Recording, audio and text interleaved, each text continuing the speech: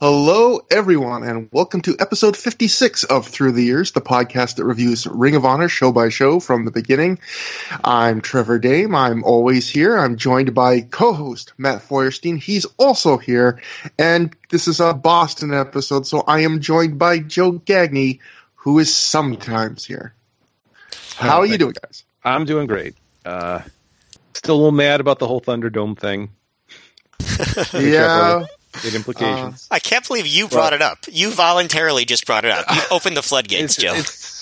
It's still a little steamed, but to be fair, the Voices of Wrestling podcast just kind of flat out called me ugly on theirs and said that's why I wasn't allowed in the Thunderdome. So which I guess you'd prefer Trevor's take. Boy, what a handsome, choice of evils. Yeah. Handsome, but terribly inappropriate. I mean, listen, Jeffrey, you're the Jeffrey Toobin of Through the Years. I said it in private. I'm going to say it in public. Well-respected journalist. Yes, I will. You have a brilliant legal mind. You're hated by O.J. Simpson. It's all falling into place. So for those who don't know what the hell we're talking about, like weeks and weeks ago when the Thunderdome started, he's actually going to say it out loud. Go ahead. No, I made a tweet, and it was mostly just joking about the entire Thunderdome, but in that tweet was like a little inside joke about maybe Joe Gagne would be seen masturbating on the Thunderdome, which has no basis in reality, and maybe that tweet got retweeted by Matthew from Botchamania fame, who follows me, and maybe that tweet got seen by tens of thousands of people. And I apologize, Joe. If I had known it would have spread that wide, I would have made it much meaner, but I am sorry it happened. Let's make it clear. Joe Gagne has never masturbated in his life. Never. Sure. Let's go with that. Yeah. Joe is hardcore religious. He has a wife and he has a kid. That means he's had sex one time. And that's all. That's the only time it's ever happened, alone or with somebody else. That's all you need, man. Keep it simple. Listen, he could die saying that he did it. And isn't that all what we all want? We just want to be able to say we did it. Just once. I thought you were going to say we all want to die saying we did it. Like that's our deathbed confession. I had sex. Is that how you went out? Yeah. Okay. Well, this show is a different level of show now. And I don't know if I sound weird or not, but while we keep the weirdness up, I told Matt this before the show, but I can't hear out of my right ear. I don't know if I have an ear infection or just some kind of maybe pimple or cyst in my right ear canal, but for the last 2 days, I would say my hearing in my right ear is maybe 10%, and so if I sound a little weird or occasionally I have to ask for someone to say something again, I don't think it should happen because I have a spare ear, but just in case, if anything sounds weird, just know there's an actual reason. I literally can barely hear out of my right ear now. I think Trevor just said that he has 3 ears. No. I was going to say before the show, could we have this in mono where Matt's coming out of my left ear and Joe's just coming out of my non-working right ear? Because I think that would have made the show perfect for me, but unfortunately you're both in meanness to a new level. Here, so since we're keeping it gross, I might as well tell you, Trevor. A few months ago, I had a situation where I couldn't really hear out of one of my ears, and I went to an ear doctor, and he used like a pretty high-powered spray to clean the wax out of my ear, and immediately it worked. So that's how disgusting my ears are. But maybe that's all you need, buddy. A high-powered spray. It was water. I don't know if I've ever heard the word. Huh? Does he have like one of those really? I'm trying to think of the right word for it, but you know what? I'm just going to move on. It was like a pressurized stream of water, and it drained into a thing that I had to hold under my ear, and that was gross. Wow. And so we're keeping it gross on Through the Years. By the way, I consider this the season premiere of Through the Years because we finished a calendar year. We took a little break, and now we're coming back with some really disgusting stuff right off the top.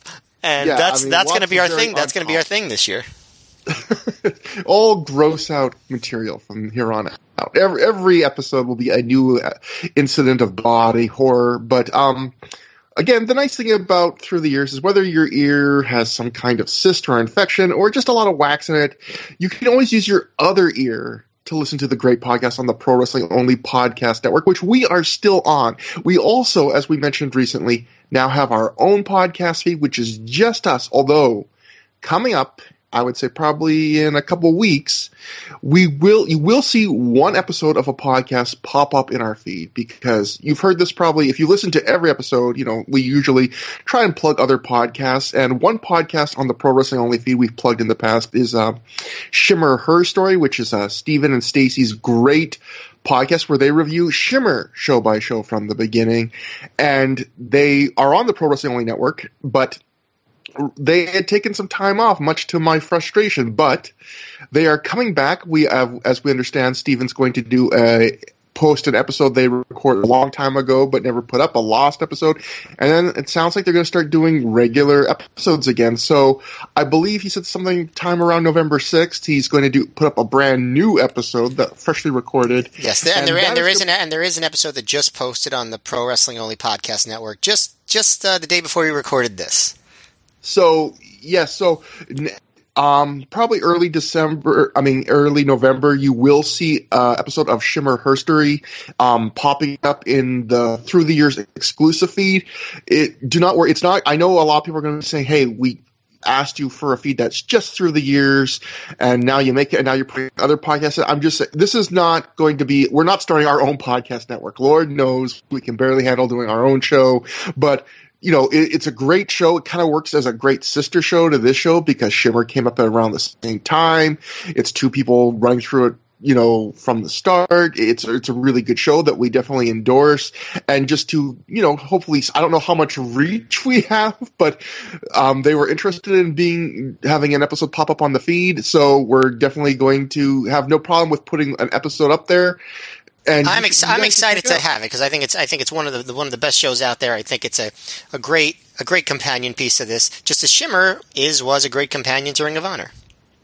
Yeah, so just one episode will pop up. So if you see that, don't go, oh, there's something wrong with my feed. No, you should listen to that show, try it out. And of course, I was talking with Steven the other day, and I was saying one of the great things about their podcast is, with our podcast, the question we get asked more often, I would say, than any other is, oh, this has got me wanting to rewatch or watch for the first time old Ring of Honor. How can I legally watch these shows? And I always have to tell them, you kind of can't, because even though Ring of Honor has a streaming service, they don't have a lot of their old shows up. So we always have to say, either go to eBay to find the DVDs or surf the pirate seas, find a torrent. And with Shimmer, they have a streaming service for $9.99. You can get every show they've done up to, I don't know how much of their recent stuff. I know like their first 60-something, I think, old shows are all there. So you can literally have a legal, affordable way if you want to do the classic, listen to the podcast, watch the episode they talk about, get into that rhythm. You don't have to go hunting for it or feel guilty that you're not supporting the company. With Shimmer, a superior legal podcast experience to our show. So with that, we've talked enough about ear stuff. We've talked enough about the rest. Guys, we usually cover the news that between the previous Ring of Honor show we covered and this show. And this time, this is one of the longest news sections we've had, so we should just get into it. There's a story, Matt, and Joe too, because I know you listen, but this story is a story I've been sitting on for episodes and episodes that I have really wanted to talk about. It kind of works as an epilogue to the Feinstein scandal, saga, whatever you want to call it. It was not included in our mammoth 6-hour At Our Best / Rob Feinstein scandal show because, quite frankly, my research, for that episode, I read like everything I could that came out in 2004. This happened in early 2005. But I feel like this is not the end of the saga, but it works great as like a little epilogue, like a what the fuck epilogue. And okay, I'm just going to read it. This is from an early 2005 Observer. Dave Meltzer writes, Jeff Jarrett worked on a January 8th show in Wayne, New Jersey, and had his photo taken shaking hands with Rob Feinstein. That certainly made Jarrett look bad on the internet when the photo circulated, being that Jarrett, for a long time, banned his talent from working for Ring of Honor, claiming it was due to Feinstein being there. Feinstein has spoken with TNA about, when his non-compete is up in June, if they are ready to do house shows, about being TNA's local promoter for Philadelphia area shows. After Feinstein was gone from the company, they still didn't allow Christopher Daniels to go back and have only okayed Styles for one date. This pretty well confirmed what we wrote from the start, and was all a matter of Jarrett and Bob Ryder being mad because of how supportive Styles and Daniels were of Ring of Honor as a promotion while under contract to TNA. When I read this, I didn't remember this happened. I thought, what the fuck? Like this happened just, the Feinstein scandal only cooled down months before this, and it was, and Jeff Jarrett was apparently, this was for the show, Dave doesn't say this, but I found out looking elsewhere, it was an NWA cyberspace show that Jarrett worked, and I guess Rob was at, but they took a picture together, they shook hands, and according to Dave, talked, I don't think this ever came to fruition, but about Rob being the promoter for TNA if they ever ran in Philadelphia. What the fuck? This is like the beginning of like a trend that you hear a lot over the years. It's just like they were seen photographed with Rob Feinstein. Oh, now they were seen photographed with Rob Feinstein, and eventually it's just like, yeah, everyone's just working with him again. So it's like, just like people talk about it now when you talk about somebody quote unquote getting canceled. It's like, and then some people come up and they're like, oh, it's not fair. We're ruining these guys' lives. And then it's like, well, actually, like in a few months, they're just going to be treated like normal people again. And it's like, you could already see that as an example with him way back when. It didn't take very long. Yeah, and I just think that I feel like when we covered that show, or at our best when we covered that scandal on that show, I think I came to the conclusion, I think you did too, reading all the stuff and going through it, that TNA did have a reason to want to be distant from Ring of Honor, especially with the fact that there was the whole thing of Rob. They said Rob was gone, and then it turned out that Rob really wasn't gone, and then he was finally gone, for real a second time. But you can understand why a company wouldn't want to take risks being associated with a company that maybe was still associated with this guy. But I also think, it's probably not untrue that jealousy and looking for an excuse to cut ties with Ring of Honor did also play a role in that. And then, this definitely backs up that element because, again, if they were that worried in like mid-2004 about being associated with Rob Feinstein, Jeff Jarrett probably wouldn't be like hanging out with him in January 2005. It's just so weird. But moving on, because we got so much to get to, there was a Gabe radio interview he did at this time for Pro Wrestling Insider Radio on sportstalkcleveland.com. He did an interview. Here's some notes that I didn't get every note from this, but there's some notes I thought was interesting. Gabe said 2004 was a comeback year for them, saying that they really had heavy odds against them and were, quote, dead in the water early in the year, which he says was one of the worst experiences of his life. He said that everyone made the comeback, though, presenting good wrestling, and they brought in some stars to help lend credibility to the product. Sapolsky said that it all paid off by the Christmas season as they had the best sales in company history during Christmas 2004. Sapolsky said that the promotion learned through their Christmas sales that the audience buys all of their DVDs, so they are going to pump up the number of shows they run this year. There are plans to add a date on March 12th in the Northeast on top of their current schedule, which would make 5 shows in 4 weeks, which is a company record. Sapolsky says he plans to go into deeper character development and storylines while booking in 2005. When asked about the Ring of Honor title change from Samoa Joe to Austin Aries, Sapolsky said Aries is a fun talent to watch who is about to break through to the next level. He said that Aries has a lot of really varied offenses and styles, so they can have some fresh matches with him and give him a chance to excel to the next level. Sapolsky says the proudest moment of the year was getting to the last match of Final Battle 2004 because for some time it looked like they wouldn't live through the year. He says their sales this past holiday season was a close second. Sapolsky said there are no plans for TV at all, and it's not even under consideration. Sapolsky said that you need a network to get behind you with millions of dollars, and they don't have that. Plus, the current business plan is working, so they don't want to screw with it. The plan is to keep the company as a continuing series on video, with each show being a chapter in a larger storyline scheme. He said the goals for 2005 are to stay in business and continue to put on a quality product. He said the goal is to continue giving fans something they can emotionally invest in.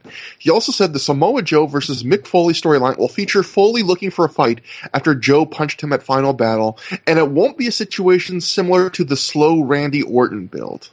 So that was the notes from that interview. I thought it was interesting that, we're just months removed from when the Silken Feinstein whole battle over the company, and both guys released numbers to the Observer saying that they were both six figures deep, in debt supporting Ring of Honor. And now Gabe is saying, like, the company, it's working, the financial situation is working. We've just had record DVD sales. In fact, we're going to release more DVDs because our viewers buy every DVD.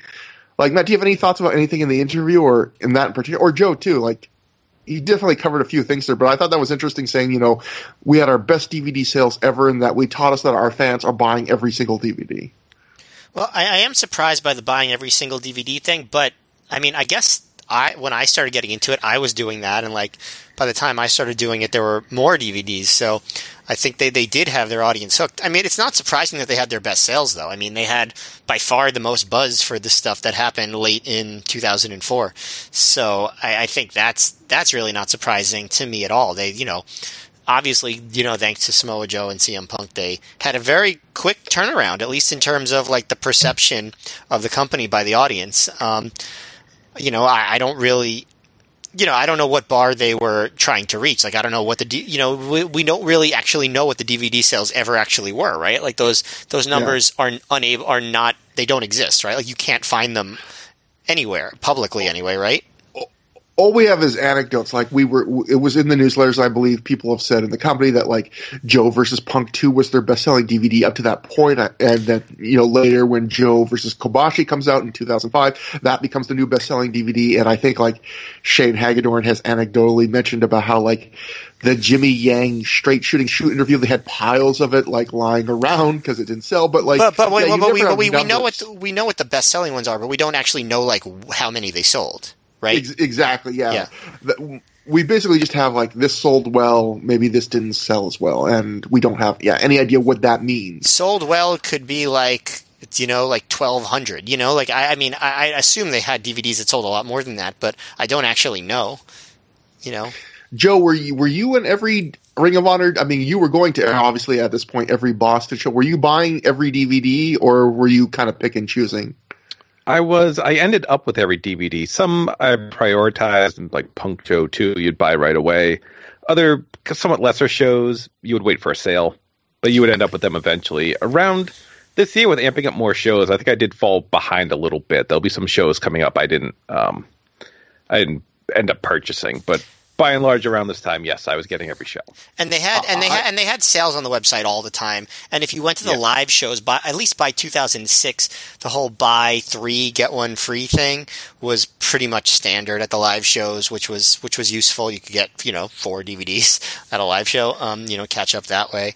But yeah, like I don't remember what all the different sales were. I don't know if it was like 15% off, 20% off, buy 3 get 1 free. They were very, very, very frequent sales, but it was still expensive to buy all those DVDs once they were doing like the like 2 double shots a month by the way they were by like 2006. Yeah, for those who didn't come up with the time or don't remember, pardon me. I think the DVDs were $20 a shot. Yes, and the VHS was like $15. Yeah. Yeah, and then they would have sales, like Matt said, it described a lot of the sales. I remember sometimes like sales where they'd be $15, maybe occasionally a $10, but usually the $10 would be like for a selection of DVDs that got like an older DVDs. Like I think when I was looking at the old Wayback Machine website stuff for this show, they had a sale where like a lot of the 2002 releases were $10. Right. That was helpful for me in like catching up on the older stuff when I started watching. Yeah, and for me, I was a person where I was definitely buying them in order, but I couldn't always, like Joe, I couldn't always keep up with the releases as they would, 2005 is going to be the year up to this point where they run the most shows in their up to this point in history. And like, there'd be times where I'd be like, man, I really want to see this show, but I've got to watch this. I've got to save up and buy this B show first because I've got to watch them in order. And like, I did not pick and choose, probably to my enjoyment, like against I probably would have enjoyed it even more if I had picked and choose and then filled in the gaps like Joe did. But I was such a weird OCD stickler from watching them in order. I would just be like, well, I gotta watch Ring of Honor Gold before I watch Punk Joe 2. So. Which we literally have a podcast what we do, where we watch just all the shows in order, no matter what. So I'm just reliving my mistake. But if you want to listen to a podcast that actually picks and chooses and has more fun with it, well, no, we have a lot of fun. But if you want to do a show that picks and chooses, that would be an honorable mention, where they jump around and throughout the years, where the show that's called Through the Years doesn't go through the years. Well, it does in a different way. We go through the years very, very, very, very, very, very slowly. So, some more. And by the way, that's going to be our slogan now, our new slogan, Trevor. Through the years, relive your past mistakes. Through the years is my entire life, then. But moving on, we have a big change to the rules, Matt. This is very important. This was in the Ring of Honor Newswire from December 28th, and this will come into play, I think we can talk about a little later when we get into the show. But Ring of Honor officials have decided to drop the Contenders Ring. The Contenders Ring was similar to the Top 5 rankings and #1 Contenders Trophy in that it was a good idea on paper, but didn't work for promotion with an average of 2 shows a month. It was not a good idea. It was not a good idea on paper. Let's just be clear about it. So the website continues, Ring of Honor will consider bringing these concepts back one day if the promotion is in a position to really make the most out of the concepts.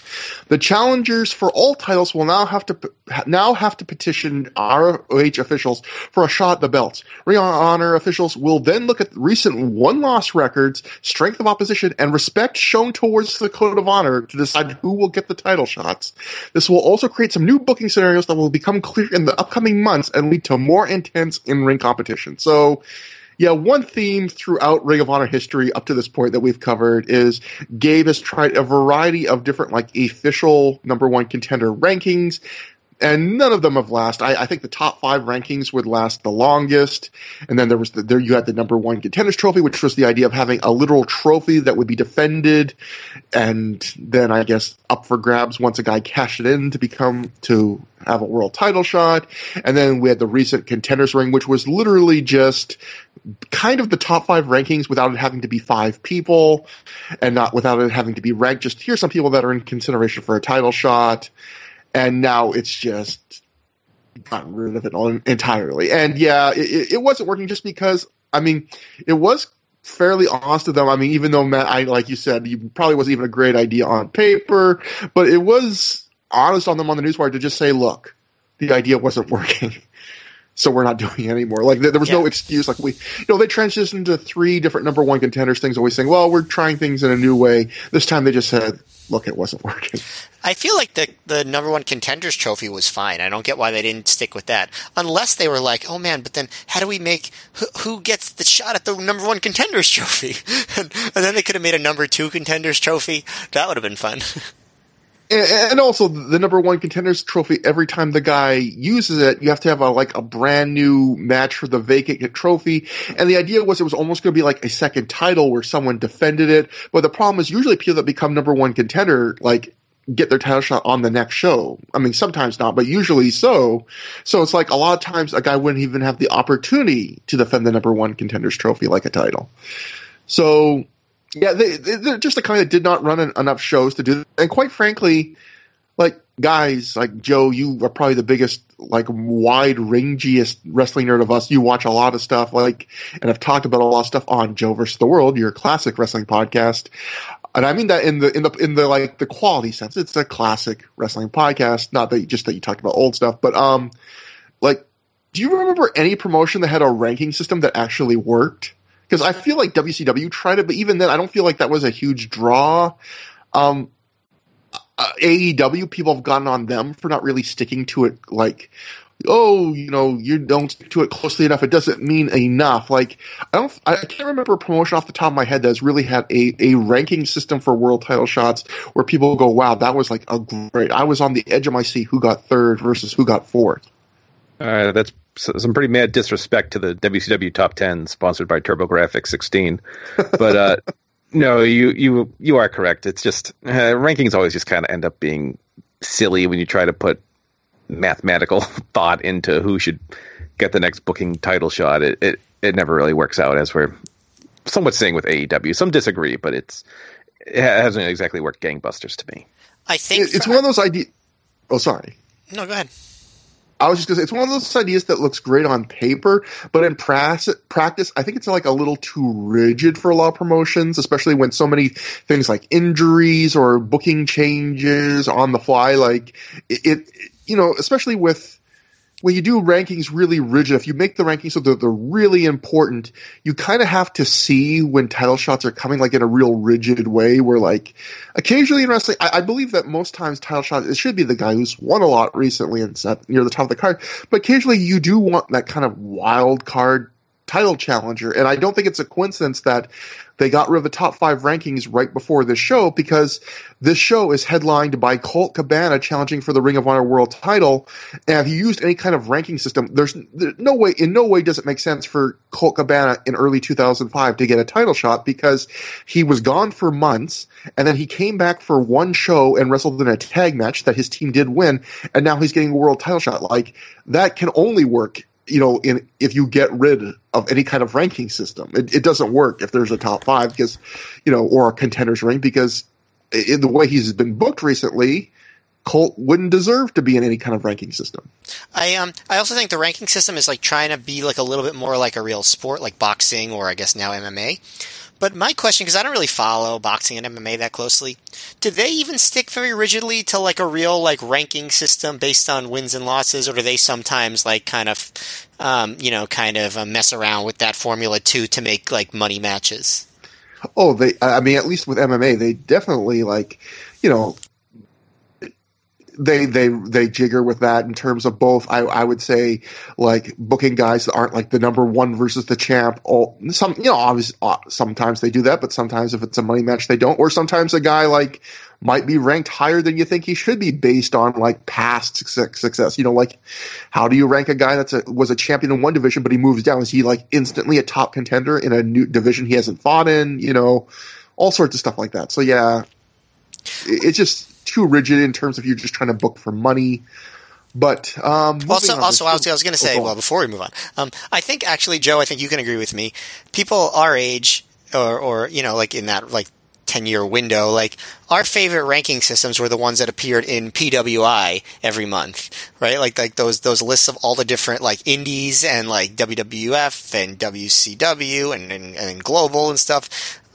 Those were fun. And I might have mentioned this before, but like I remember when I first started reading PWI in like 1991, I was like 7, and I remember like Mr. Perfect was the Intercontinental Champion, and they would always list like as like the number 2 ranked person for WWF as Kurt Hennig, and I didn't know that was Mr. Perfect's name. So I just assumed that there was this great WWF wrestler named Kurt Hennig that he was wrestling on shows that I must have not been watching. Like he was just this guy. It's like, who? I need to see this guy. He doesn't show up. He's never on like the Royal Rumble or WrestleMania, but he must be on all these other shows. That's so wonderfully innocent. Yeah. I remember reading the PWA rankings where they would have like the separate rankings for each promotion and then the top 10, which would be the 10 around the world. And like, the USWA, at the time I was a huge PWI reader, was always getting its only top 10. And so, like, a lot of times they'd be like, like, the Spellbinder or whatever is like number 8 in the world, apparently, because he's number 1 in USWA. Or, Jerry Lawler's opponent of the month that won the title from him, he's got a rank in the top 10 somewhere. So I was like, man, I'm missing out not watching USWA. And I was in a way, but maybe not for the way I thought.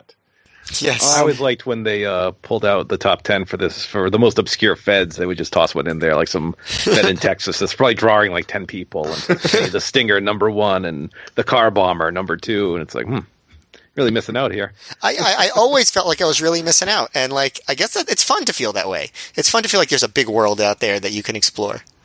Yeah, it's fun to know to have knowledge of like there's a world that I can't immediately access in 10 minutes on the internet. Right, and you get to like imagine it. Yeah, exactly. Yeah. That was like what the whole with the last battle of Atlanta or whatever it was, and like everyone dreamed about it for like 30 years until it was finally put on the WWE network, like that sort of thing. Yeah, and then the general consensus, I believe, on that was like, oh, it's not that good. Yeah.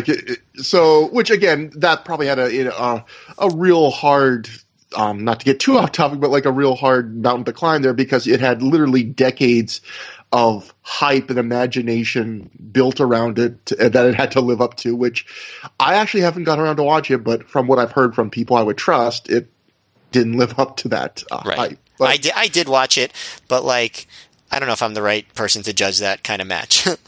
Yeah. I just want to add when I first got online in the fall of '95, I was reading about all these ECW reports, but there weren't there certainly weren't video clips. There weren't even pictures. So I would just be reading all these text show reports, and it just like really drove my imagination. Like, what does the Sandman look like? Like, you don't really have any kind of frame of reference. It's just kind of the thing everyone can't really understand today because everything is available right away. If you're like, oh, I wonder what so-and-so Fed is like, there's probably at least free matches on YouTube. That's why I feel like Stanley Weston, the publisher of the PWI magazine, should be in the Wrestling Observer Hall of Fame. Like Mike Tenay and Meltzer talked about recently on a podcast, and at least Tenay was kind of against it, but I feel like for generations of us, like I completely relate to you, Joe, where like my whole experience for years of ECW was just from the magazines. Like I had no access to it. Cactus, for a long time being a little Canadian kid, I didn't get anything but WWF. So even like Rey Mysterio Jr. or Cactus Jack, like I had them built up in my minds for like years before I saw them just from reading those magazines. Like those magazines were basically your wrestling internet before the internet. So moving on, Ring of Honor, they were doing some expansions in early 2005. This is kind of crazy. PW Insider wrote, the promotion has opened Japanese and Spanish language versions of their website in hopes of raising their international level of awareness, as well as selling more merchandise overseas. Mike Johnson would continue, Ring of Honor had staffers in Puerto Rico last weekend handing out flyers at WWE New Year's Revolution pay-per-view promoting their new Spanish language website. And then going on, Sid, I never know how to pronounce his last name. He was an employee of Ring of Honor, EICK, Sid Eck, who handles the bookkeeping and ticket sales for Ring of Honor, is flying to Japan for meetings with prospective outlets to carry Ring of Honor merchandise overseas. Since he's going to be in Tokyo, he'll also be handing out flyers in front of the Tokyo Dome before New Japan's big show there on January 4th. Ring of Honor opened up a Japanese language website last week in preparation for the meeting. So, yeah, I kind of forgot about this too, but Ring of Honor, in early 2005, it really seems like between this and, Gabe's interview is like, we're going to run more shows because we think everyone is buying all the DVDs. Like, they were really, after a period in mid 2004 where you thought like, ooh, even they kind of seemed like, are we going to survive? This is one of the more, I would say, bullish times of the Gabe era of Ring of Honor, and where they're just shooting their shot in a lot of places, I would say. They're riding the Joe Punk momentum, and of course, I think Foley is helping a lot too. Definitely, and moving on, I'm trying to so much news here. PW Insider wrote, the promotion, that being Ring of Honor, has expressed interest in bringing back Sanjay Dutt now that his TNA deal has expired, but I haven't heard of any interest in using the Amazing Red. The promotion doesn't have much interest in booking TNA talent due to their own deep roster, feeling that they would rather invest in booking performers who aren't under deals there. AJ Styles' appearance on February 25th in Dayton, Ohio is still designed as a one-night only appearance. So, yeah, that obviously the AJ Styles thing would not be a one-night only appearance, but definitely interesting. I don't think Sanjay Dutt comes back anytime soon, does he? I don't think so. Nope. And, he shows up at least once in 2006, but I don't think he shows up in 2005 off the top of my head. Continuing on, Xavier, the Pro Wrestling Torch wrote around this time, Xavier will return to Ring of Honor around springtime. He has been out of action since March with a shoulder injury, which I found this story weird reading it now in hindsight, knowing that one, Xavier doesn't return to Ring of Honor, at least as a regular, and two, according to the PW Insider at this time, and I looked it up, Loki and Xavier teamed last weekend for Chaotic Wrestling in Massachusetts. So he was out initially because of the shoulder injury, but he was back wrestling and even had the Torch saying he's going to be back in a few months, and he doesn't come back. So I don't know what happened there. Obviously, again, rest in peace, Xavier. He died a few months ago. We talked about that at the time, but I'm not sure why he never came back into the run. He was back wrestling at this point, but meanwhile, someone else that had been largely phased out, although I think we'll see him again, but largely phased out of Ring of Honor, Matt Striker. He was in the what Dave Meltzer wrote in The Observer. He described it as the nearly forgotten White Boy Gold Medal Challenge, where Matt Striker was on WWE TV, losing to Kurt Angle in 57 seconds, bleeding even when Kurt Angle hit him with the microphone. Dave wrote that Matt Striker was billed from New Orleans, which from the crowd response, nobody even in New Orleans believed. So Matt Striker, I feel bad for Matt Striker. I feel like every Matt Striker story recently is not good for Matt Striker. Pro Wrestling Torch wrote around this time that Mick Foley said on an interview with Between the Ropes Radio that he let Vince McMahon know if his plans to work for Ring of Honor. Let him know of his plans to work for Ring of Honor. During the interview, Foley said McMahon asked him to evaluate the talent while he worked their shows. Mick says he feels like he had a blast at the Ring of Honor events because it feels like a big party with fans traveling sometimes hundreds of miles to attend. Foley said when he first saw a picture of Samoa Joe on Ring of Honor tape packaging, he couldn't believe he was the champion. Then he saw him wrestle and realized he was the top act. He said the key for Joe to get over in WWE would be for him to be introduced in a particular way, not put on Velocity for a year before moving to Raw. He said some training vignettes might be a workable approach. He also said he told Joe to tone down his style because he couldn't survive working that style every night in WWE. Guys, how do I get into this? Isn't it weird that Mick Foley judged Samoa Joe on his body? I guess a lot of people did, but it is kind of weird that Samoa. You would think that the guy that should be most understanding that you can't judge a book by its cover would be Mick Foley, but he apparently even he looked at Samoa Joe on the cover of Ring of Honor DVD and was like, "What the fuck? This guy's the champ." But I do think again, Samoa Joe's a guy. A lot of people at this time felt that way, and he was one of those guys where if you watched one match, I think you understood Samoa Joe, but there were people that just heard the name and saw the figure and went, "Oh, indie guy," in the worst way. It's really weird to me because I just never thought like that.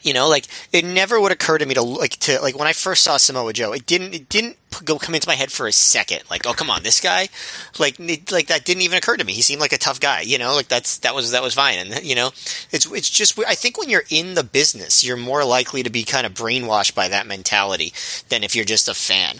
I know there are fans like that are like, "Oh, what, that guy, he's fat," but I don't know. It seems like much more of a inside the business way to think than it does a fan perspective. Maybe that's just me. Yeah, it's definitely a sign of the times. I don't want to be too hard on people that expressed those opinions back then because I do think a lot more people had that kind of mindset in the business though, right? Yes. And one more story from the Torch. The Torch wrote, there is no sign of Samoa Joe or CM Punk getting WWE offers at this time.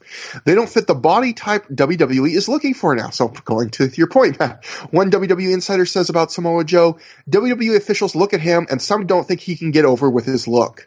There are forces within WWE speaking out against such a narrow approach to hiring at this time. So, obviously the Punk thing, people might read that story and go, man, the torch is, out to lunch because Punk gets signed, he signs a deal half a year later. But we're not very far from the time when CM Punk starts noticeably putting on muscle and switching from the basketball shorts to trunks, because I think in part the word got to him from WWE that was one of the things that was probably making them hesitant to sign him.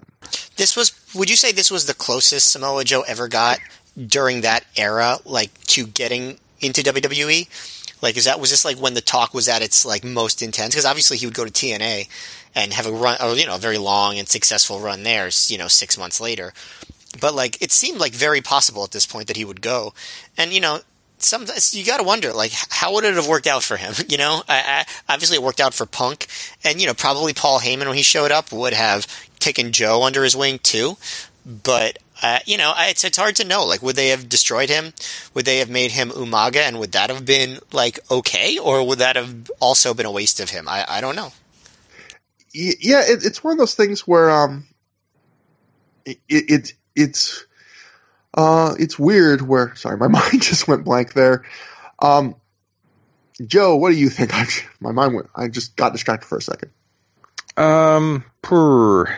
It's just so funny that, dealing with Foley, and, Joe did eventually make it to WWE. I just remember the old Mankind line, the interview with Jim Ross, why didn't you take me when I was good? Not to say that Samoa Joe's not, but by the time he got there, he was too broken down to really live up to any kind of potential. Yeah, I think we all think he could have, the heights he could have reached. As of this time, I just kind of doubt it would have worked out. But I would have doubted things would have worked out for CM Punk, and he did it 1,000 times better than I ever anticipated. So who knows? But for a guy like Joe, I don't know. I think it might have gone sour pretty quick. Yeah, and thanks for filling in, Joe. Sorry to put you on the spot like that. But, Matt, I was just going to say, I just remembered, like going to your point, talk about asking, do you think this was the time that Joe was closest to being signed by WWE, at least in terms of being looked at? I think I would definitely agree, because like we know from just the news sections of recent shows we've done, like Foley has claimed that, he was trying to get Punk and Joe into Ring of Honor, and Steamboat said, like, on his way out that he was telling the Torch appeal, like, he was going to talk to anyone that, asked or that he could to recommend those two guys. Like, they definitely had some friends in WWE that were trying to push them, but obviously there's a limit to what those guys' influence were in Ring of, especially Ricky Steamboat, who was a brand new hire for them. But yeah, this was probably the closest until he got signed, you would think, especially because of the hype from the 5-star match with Punk and all that. But so that is most of the news. But I saved the best or worst for last, because there was a letter to the Observer around this time that is one of the most negative letters I've read from the Observer. I will just read it. It is feisty, I will say. More than feisty. So Dave must have edited this guy. I guess this letter kind of starts in what feels like the middle, but there was no part before this. But I'll just begin. This letter writer writes, on to the awards issue. I am by no means a Triple H fan, but for him or for anyone in spots 4 through 10 to be ranked below Samoa Joe is a total outrage. We've seen this before, Dave, with the rabid ECW fans back in the mid-90s. Their product, their guys, were always superior, even when their mainstays were blowing spots left and right. Much like the ECW fans, the Ring of Honor fans have definitely drank the Kool-Aid. Remember when every ECW fan believed the Eliminators were the greatest tag team ever? Or when Taz was this tough guy who the fans believed could choke out Dan Severn? Look what happened when those two examples were taken out of the ECW environment. I have to say it, but they were total flops. Same with the Public Enemy. In the context of an indie promotion, because that is all Ring of Honor is, a struggling indie, Samoa Joe is good. If you rank the most outstanding indie wrestlers of the year, he would probably rank right up there. But ask him to carry Raw every week for a year in solid matches without stiffing someone and see what would happen. Okay, on to perhaps my biggest beefs with the awards. Booker of the Year going to Gabe Sapolsky? I had this debate after the Sabu show a few weeks ago, and everyone at the table, including one of the unheralded bookers of Smoky Mountain Wrestling, agreed with me.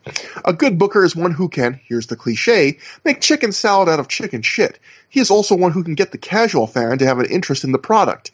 Hard making chicken salad out of chicken shit when you're using the best indie talent available. Let's see Gabe book a show with an aging vet who doesn't want to bump.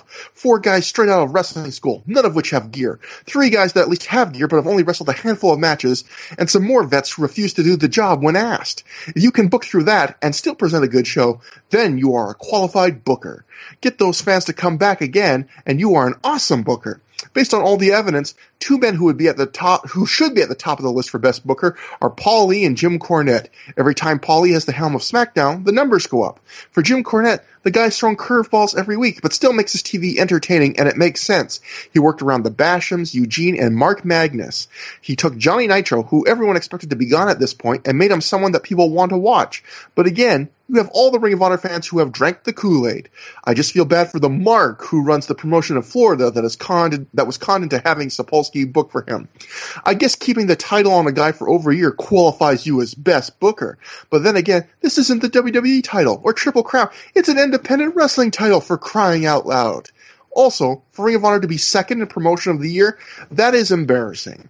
Run more than 2 shows a month and consistently hit attendance in the 4 figures, and then come back and tell me you're the promotion of the year. Until then, draw your couple hundred and put your 2 shows on a month. I'll give Samoa Joe and CM Punk their due for having the strong matches, but put them in an environment where they are working 4 nights a week, crisscrossing the country, and let's see if they hold up. Signed, Rob Feinstein. No, signed, name withheld by request. Yeah, that's all I have to say. I'll just say this.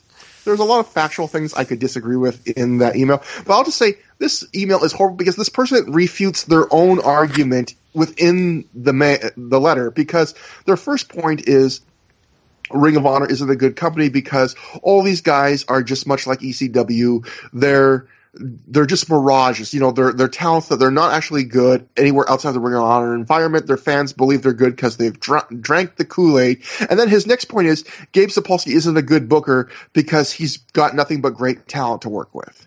So, like, you can't have it both ways. You can't say the talent is all just, like, secretly not good, and then say, well, Gabe Sapolsky's a bad booker because he's never been challenged because it's so easy to book a promotion with talent that good. Like, his 2 arguments don't even go together. So, that was a pretty lengthy, very angry email. And again, a lot of people at this time had this mindset that, like, people like Samoa Joe or CM Punk couldn't possibly handle the rigors of a WWE schedule, and they couldn't possibly know how to, like, modulate their style at all. Like, somehow Samoa Joe couldn't possibly wrestle on Raw and have a good match. Like, he would just be like, oh my god, I have to, like, kick Triple H slightly less hard in the back. I don't know what to do. And that was the mindset a bunch of people had at that time. But we can finally get to the show, which we're going to cover this week, or this episode, that Joe Gagne was at, the very first Ring of Honor show of 2005. It all begins. Ironically named, considering how late we're starting it in the episode. I apologize. It all begins. Took place January 15th, 2005 at the National Guard Armory in Cambridge, Massachusetts, from a report crowd of 650 fans.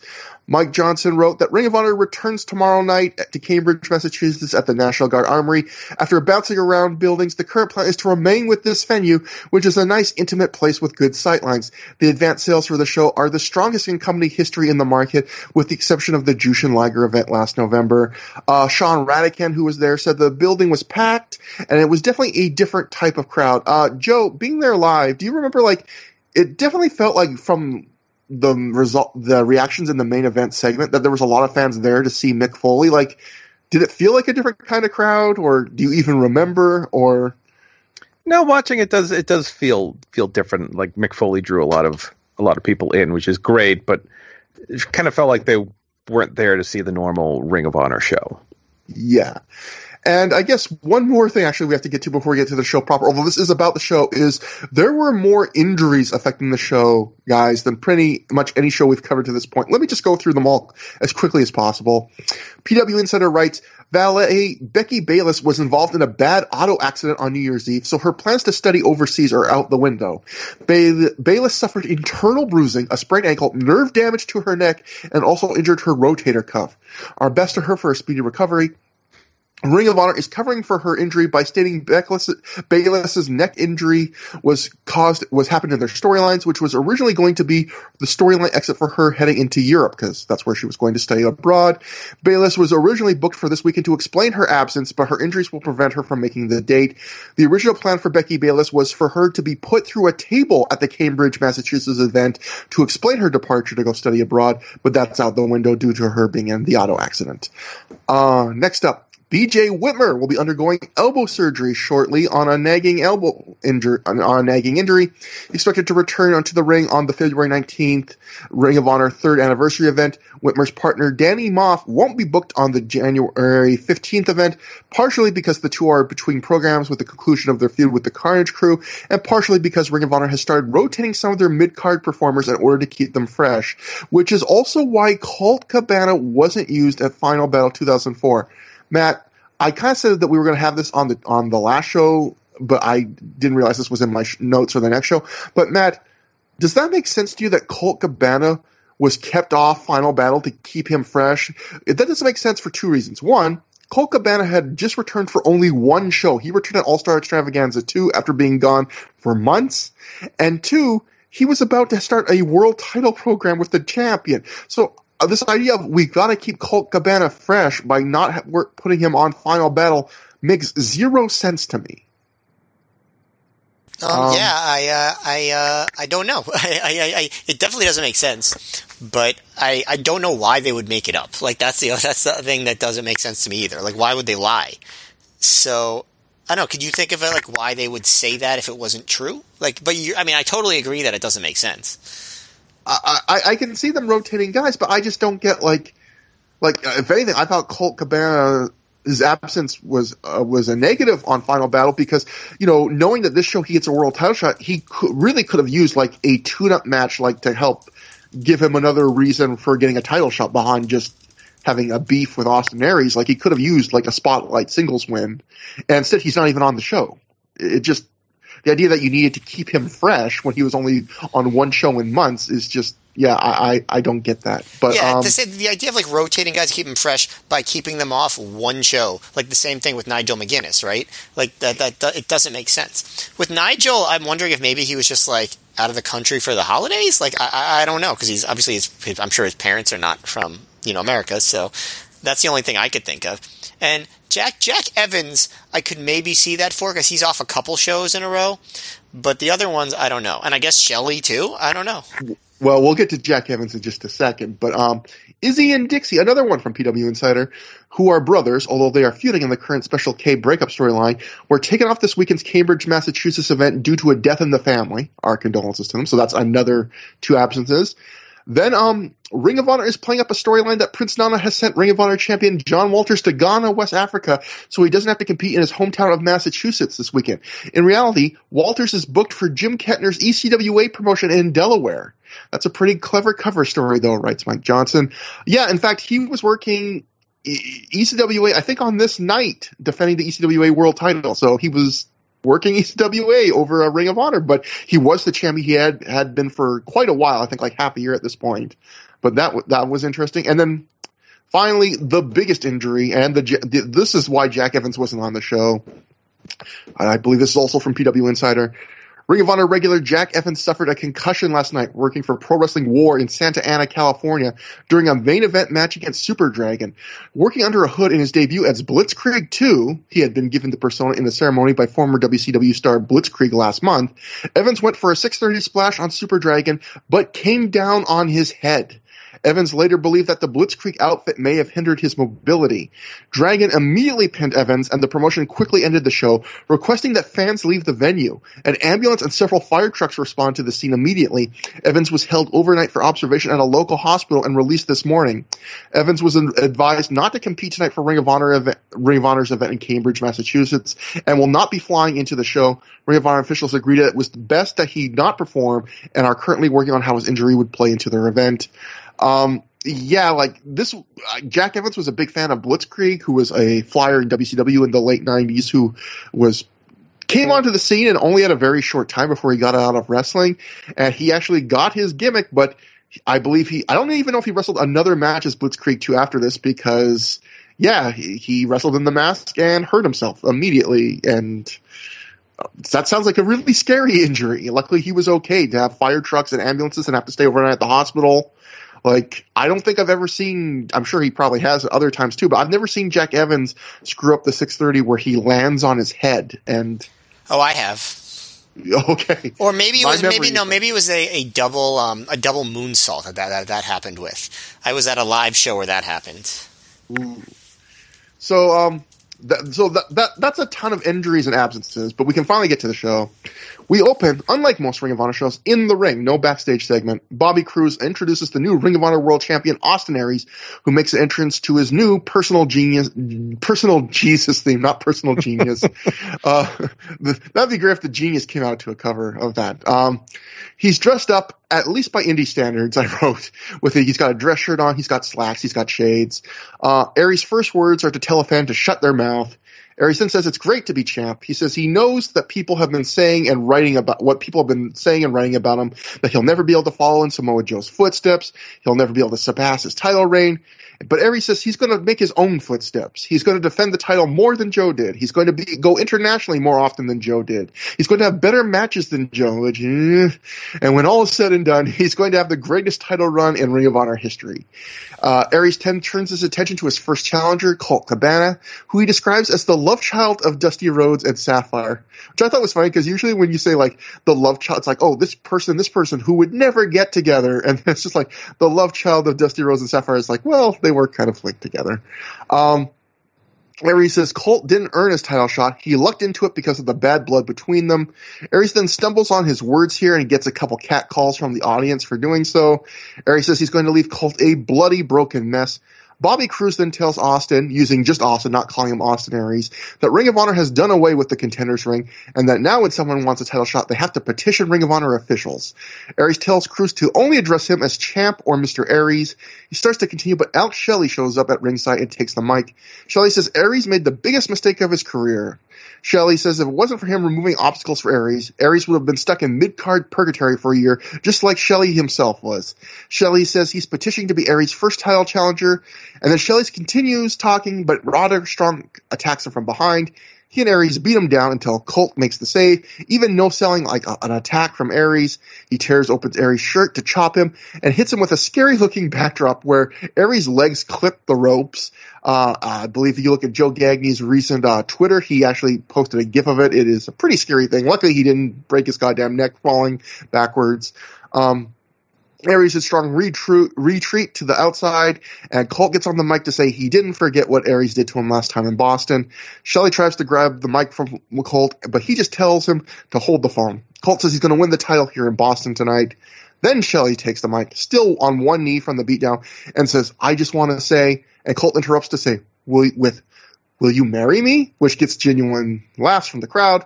Shelley says Colt isn't his type. Alex says, with all the Sins Generation Nexus commit against the Second City Saints, Colt is the bigger man, and he thanks him for helping. He extends his hand, but Colt tells him to take his hand away, saying he didn't come out here to be Shelley's friend. Colt says he remembers what Shelley did to him and says he just came out here to go after Aries in the title. Colt leaves, and Shelley says he can't say he blames Colt for acting that way. Shelley then says he has a match tonight and calls out Spanky to wrestle. Spanky comes out to no music, but before we get to the match, Joe, definitely a different kind of segment for Ring of Honor. They usually don't do like big opening segments like this. Is almost like kind of a Raw style segment where you get a promo to start that leads to a confrontation, which kind of sets up the match for later in the night. This was also, I guess, the start of them kind of doing this angle, which I liked in some ways, of Alex Shelley being kind of like this guy without a country where he's trying to be a good guy now, but the faces have kind of remembered that he's an asshole. They're not so quick to forgive him. What did you think about this? Yeah, it was weird to have a show that both kicked off and ended with a talking segment like, ROH's War.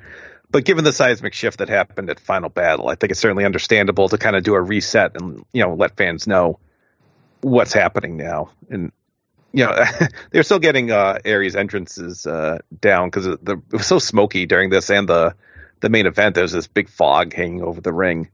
And I thought, Aries was fine. For whatever reason, Capetta was holding the mic really low. Like Aries had to crouch down almost to talk into it. And he's not Andre the Giant. That was the thing. That was one of the biggest things that I noticed. Yeah, Bobby Cruz. Yeah, yes.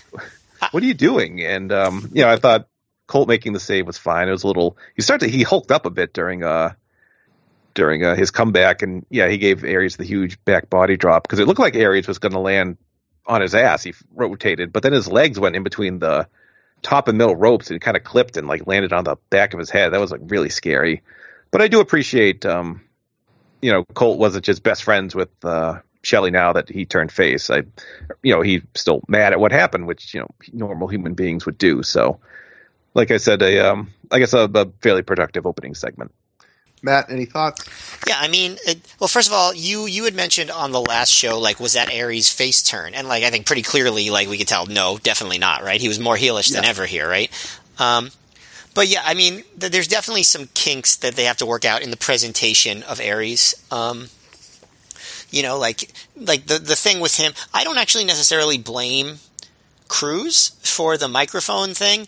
I actually I noticed it a lot. He was bending over the whole time. It's Aries, just take the mic yourself and talk into it. It's just but of course, things you have to work on and figure out. That's he was not super experienced in that yet, so he had to become more experienced. And obviously, he would get a lot better at doing promos. But this was probably his best promo so far in ROH. Given that he didn't have a lot of good ones before that. But yeah, other than that, it was a pretty by the book segment to set up a match later in the night. Because I guess they had to remind the Boston crowd that there's an issue with Aries and Cabana because it had been so long since that match that they had before, where Cabana hurt his arm, quote unquote, before he went to England. But it was fine. I like that they transitioned right to the Shelley stuff. I think that was good, and I think it's good that they really highlight that right off the bat, just to show that this Generation Next thing is going to be a main thing in ROH now. It's the top angle, I guess. At least it's positioned as such. That and the Joe Foley thing, obviously, but it's positioned as such right away. So that gives them something to go with. I really enjoy the way they're booking Shelley, at least at first in this angle. I don't think it necessarily goes everywhere that I would have liked it to go, but the idea that he's trying to make friends now, and everyone is like, no, we don't want to be your friend. It is funny that Colt said, "You want to marry me?" when Shelley got on his knees. I just wish that Shelley had said yes. You ship Alex Shelley and Colt Cabana. Yes. I didn't think I did before I watched this, but now I definitely do. I mean, really, who wouldn't? That'd be a cute couple. And that brings us to the opening match. Another potential cute couple. This would be Spanky defeating Alex Shelley via pinfall in 1446 after he hits the sliced bread number 2. Joe, this is the opener. Joe, did you think it was I honestly thought it was weird that Spanky did not come out to music because I guess maybe they're trying to sell the impromptu nature of Shelley saying, Spanky, how about we do the match right now? Because, Gabe's even trying to sell on commentary this was scheduled for much later in the show. But it did seem kind of to take the wind out of the sails a bit, to have Spanky just walk down the aisleway and have zero music.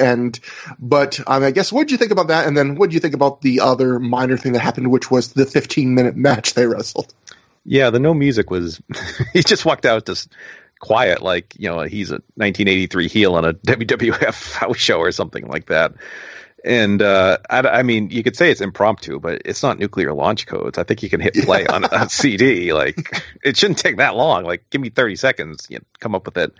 As far as the match itself, I think if you think about a match between these two, the ceiling of it would be absolutely tremendous, and the floor would be, well, I guess obviously – a disappointment. And I put this one kind of in the middle, which makes it, a good match. Not super or anything. I thought they did some good work. There was a lot of leg work that kind of got just kind of forgotten about later in the match. But I thought the closing stretch, there were a lot of near falls that were really good. And Spanky gets the win with kind of an impromptu sliced bread. So Shelley's still kind of a man without a country. I kind of appreciate that. I thought it was a good solid opener, but nothing more. I thought this was good, but yeah, a little disappointing given that I think they could have had an even better match. But this is one of those matches where I felt like the most exciting parts were the least interesting parts, if that makes sense, in the sense that the end part was the most exciting, where they're just doing, moves and bigger moves and near falls and action. But I thought the most interesting part of the match was the first, I would say, third of the match, or 3 to 5 minutes, is them doing really good chain wrestling with lots of counters, and I just thought they had a real chemistry there. And then they start working on, Spanky starts working on Shelley's leg, and he really goes at it on the outside, just going after it with a little bit of I don't know if I would go as far as to say viciousness, but he's going after it. And I think, ooh, this could be interesting. And like you said, both the chain wrestling and the leg work, they kind of just that's just stuff to fill time for the final, and then the final stretch is just your typical indie. Big move, kick out, big move, kick out, reversal, kick out. And, it's entertaining, but I actually thought maybe because I see so many matches like that, and the bar for those kinds of matches gets raised so much, I was more interested in, I would have liked to see them do more stuff just grappling and doing reversals. The opening match, I really like that. And my other problem was I did feel Spanky does the sliced bread, number 2 out of nowhere earlier in the match. He's on defense. All of a sudden he just does a chin breaker, immediately hits the slice spread number 2 for a near fall. And then he does it again, not that much later, to win the match, where this time he walks up the ropes after he reverses something. And I did feel like those felt a little,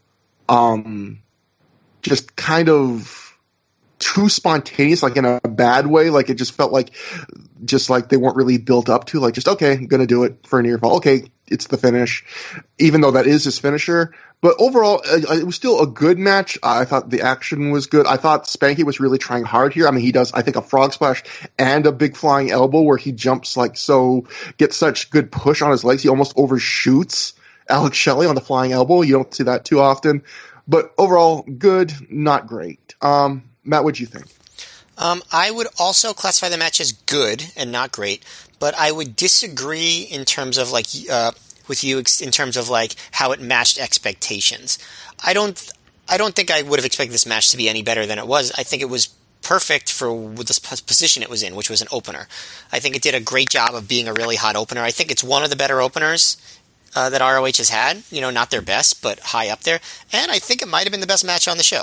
I'd have to think more about it. Yeah, I thought it was a really exciting match. I think there was indie-rific aspects to it, so to speak, in terms of ignoring the limb work, going a bit overboard with the near falls. The one where Spanky hits a superplex and then he goes back to the top and hits a flying elbow for another 2 count after so many.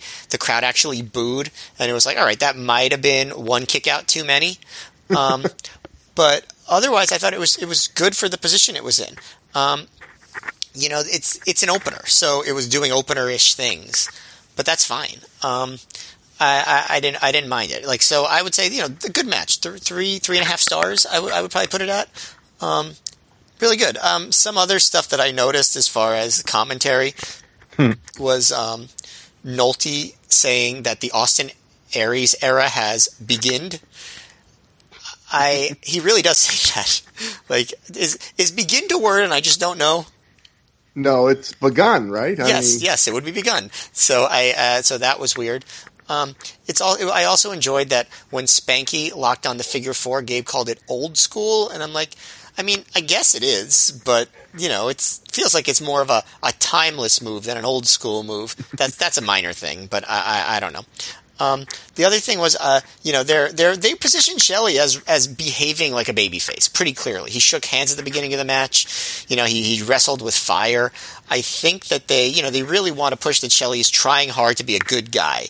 And I guess the question then is it sincere or not? And I appreciate that. I thought I think that's a cool gimmick that they go with, because obviously it doesn't make sense for him to suddenly be a good person, right? But he's wrestling as though he is a guy with fire, and the crowd took to him a lot faster than the storyline wrestlers did. They were all about him right here, so I think that was good too. And did you also? No, before I forget, there was There's one spot, like, they're mat wrestling, and one guy in the crowd just yells boring, and the crowd kind of boos him. It's not super noticeable, but Gabe on commentary just goes off. He's like, yeah, our fans don't show up to be wise asses and get themselves over, and this is what a great ROH crowd's all about. And it's like, I don't know, geez, the guy just thought it was boring. He didn't think it wasn't like pro-apartheid or anything, or say something super offensive. It was just like, he was still boring. So I don't know, maybe Gabe was just in a mood about crowds that day. Joe, was it you? And are you saying are you saying that because you're embarrassed about being pro-apartheid back in 2005? No, that was not me. Okay. I had my pro-apartheid sign I held up. I don't think it made camera. Oh no. I was about. Oh, sorry. I was about to say. What you said, Joe. I was wondering again. That's another reason why it makes me wonder if this crowd was more casual than some Ring of Honor crowds, maybe more people going to see Foley, because I can't remember the last time we've heard even one person say boring audibly during a Ring of Honor match. Maybe there might have been someone during the first or second Joe Punk match, because I think Punk actually like calls the guy out or something. He's like, "There's the door, asshole." I think that Punk Joe too, but like it's very rare in Ring of Honor actually for someone to say boring, and to the point where, to your point, Joe, the fact that Gabe goes off on commentaries like that, this wise ass, this is why Ring of Honor fans are great, because they tell that guy to shut up, like.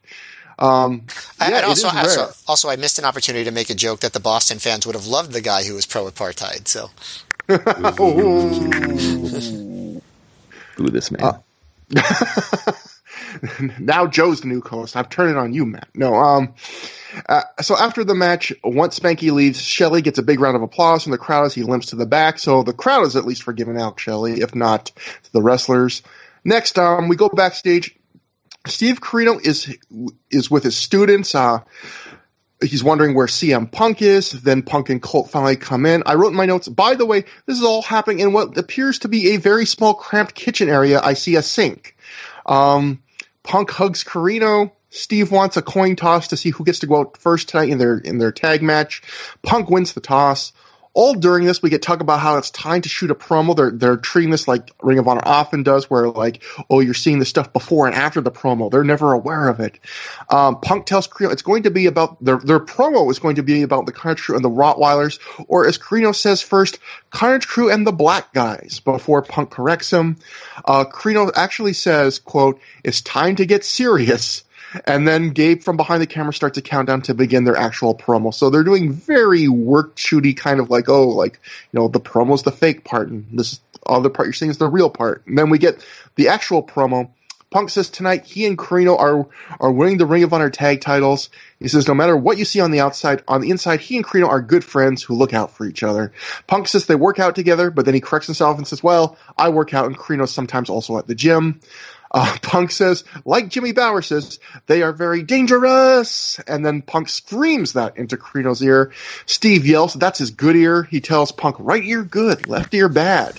Acknowledging, that he's gone deaf in one ear, kind of like me, except Corino got, deaf in the ear from Homicide hitting it. I got, deaf in one ear for who knows what reason. Corino switches sides with Punk and also says they're going to win tonight. Gabe says, all right, I guess that's a take. We then follow Punk and Corino down the hall as they leave Corino, and Punk jokes to Colt about Corino wanting a coin toss and crying about his ear again, saying it happened like a year ago.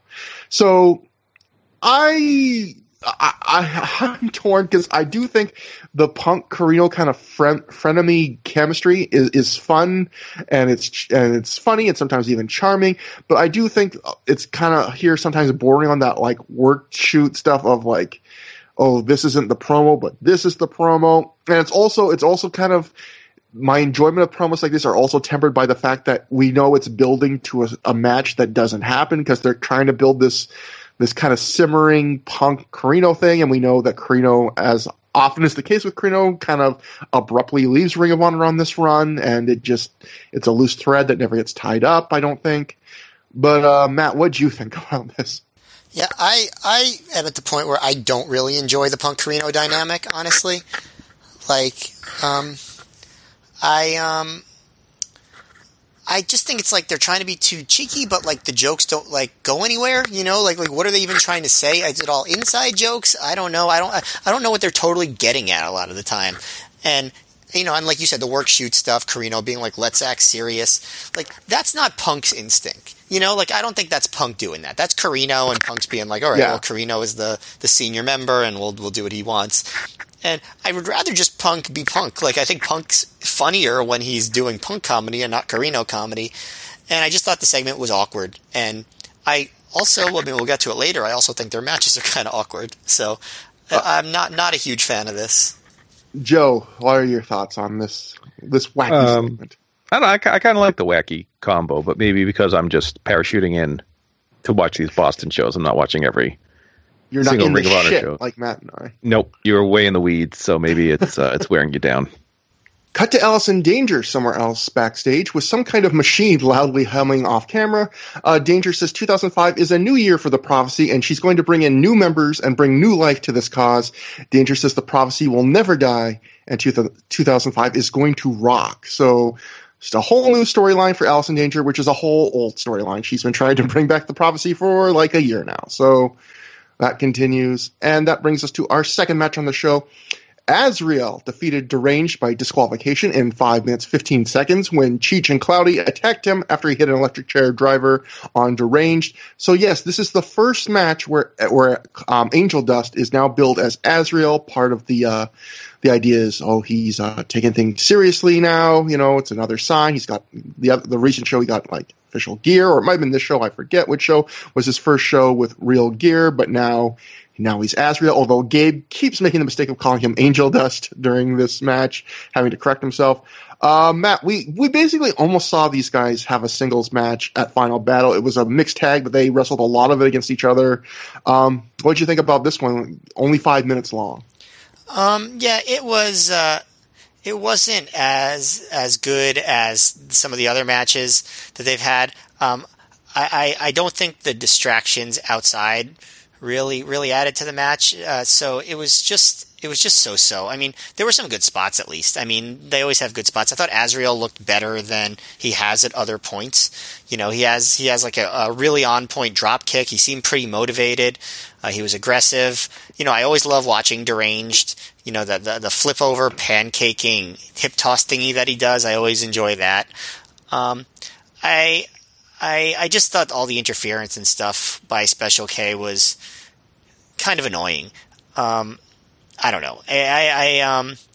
I also I didn't realize that Becky had been in that accident. So when Gabe said that her career might be over, I thought she was just being written off. So I mean, obviously that's sad that she had that accident, but I'm glad they didn't just get rid of her on purpose, because I thought she added a lot. Remember, I was mentioning in the old shows, like in the previous shows rather, she was sort of the heart of the babyface side of the team, right? Because like Dixie and Angel Dust really weren't showing any personality. Azrael is a little bit better with that here as Azrael, but I still miss Becky here. I don't know. So anyway, yeah, so match, but some good spots. Yeah, I thought this was fine. I actually thought it had potential to be better. Like, I think these guys have good chemistry. I think they work well together, and they, much like their last match, they broke out some really cool, big, deadly double stomps. But I really would have liked these guys to have a 10-minute match without interference, because, and even the cheating, like there was some very boilerplate cheating, which I'm fine with, but I felt like in this match that's already so short, I kind of would have. I really just want to see a 10-minute match from these guys. I want to see what they can do with kind of nothing holding them back. And they've had 2 matches now where they haven't really had the chance to go 10 minutes with nothing else to worry about. But, Deranged here does some very standard cheating, like choking behind the ref, or all the Special K does, choking behind the ref's back, all that stuff, eye pokes.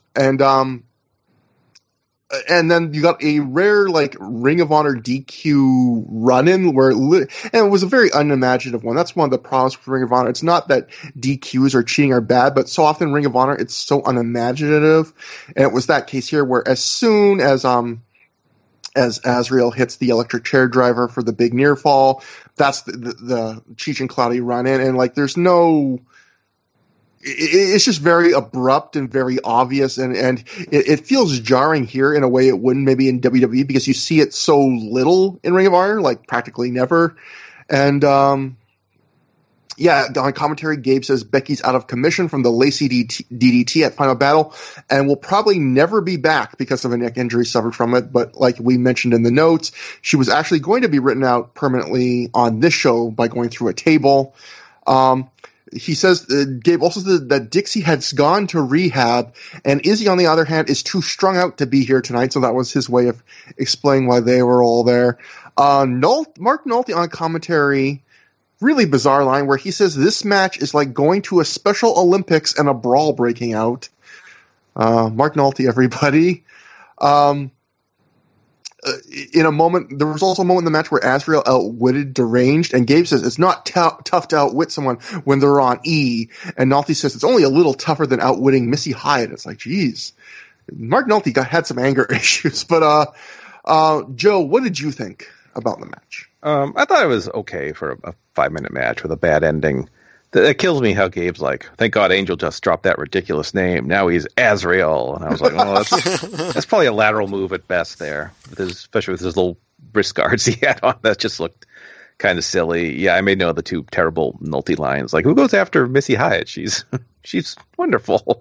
Doesn't Eric Bischoff go after Missy Hyatt? Well, there you go. I suppose that answers that question. There was one weird spot late in the match, which arranged like, I don't know if he went for a dive. He just kind of did like a 619 feint back in the ring, and then like nothing happened after that. I don't know if someone was out of position for a dive or what happened, but yeah, okay match, bad ending. We can all move on. The only other one thing I want to say about commentary is at one point during this match, Gabe promotes the upcoming Scramble Cage match that's happening on the next show, but he says Scramble Cage Melee is a match so dangerous you'll probably never see one in Ring of Honor again. The difference between a Scramble Cage and a Scramble Cage Melee is just in one match, both matches are cages with platforms in the corner. One match you eliminate guys by jumping off and landing on people below. The other match you can do that, but that's not how you eliminate people. That's the only difference. So I love that in the same match he was like, Scramble Cage is coming up, but Scramble Cage Melee, well, that's so dangerous, we can't do that one. Like, they're practically the same match. Like, the very first Scramble Cage, people jumped off the top of the cage. I'm going to bet the next Scramble Cage, people are jumping off the top of the cage.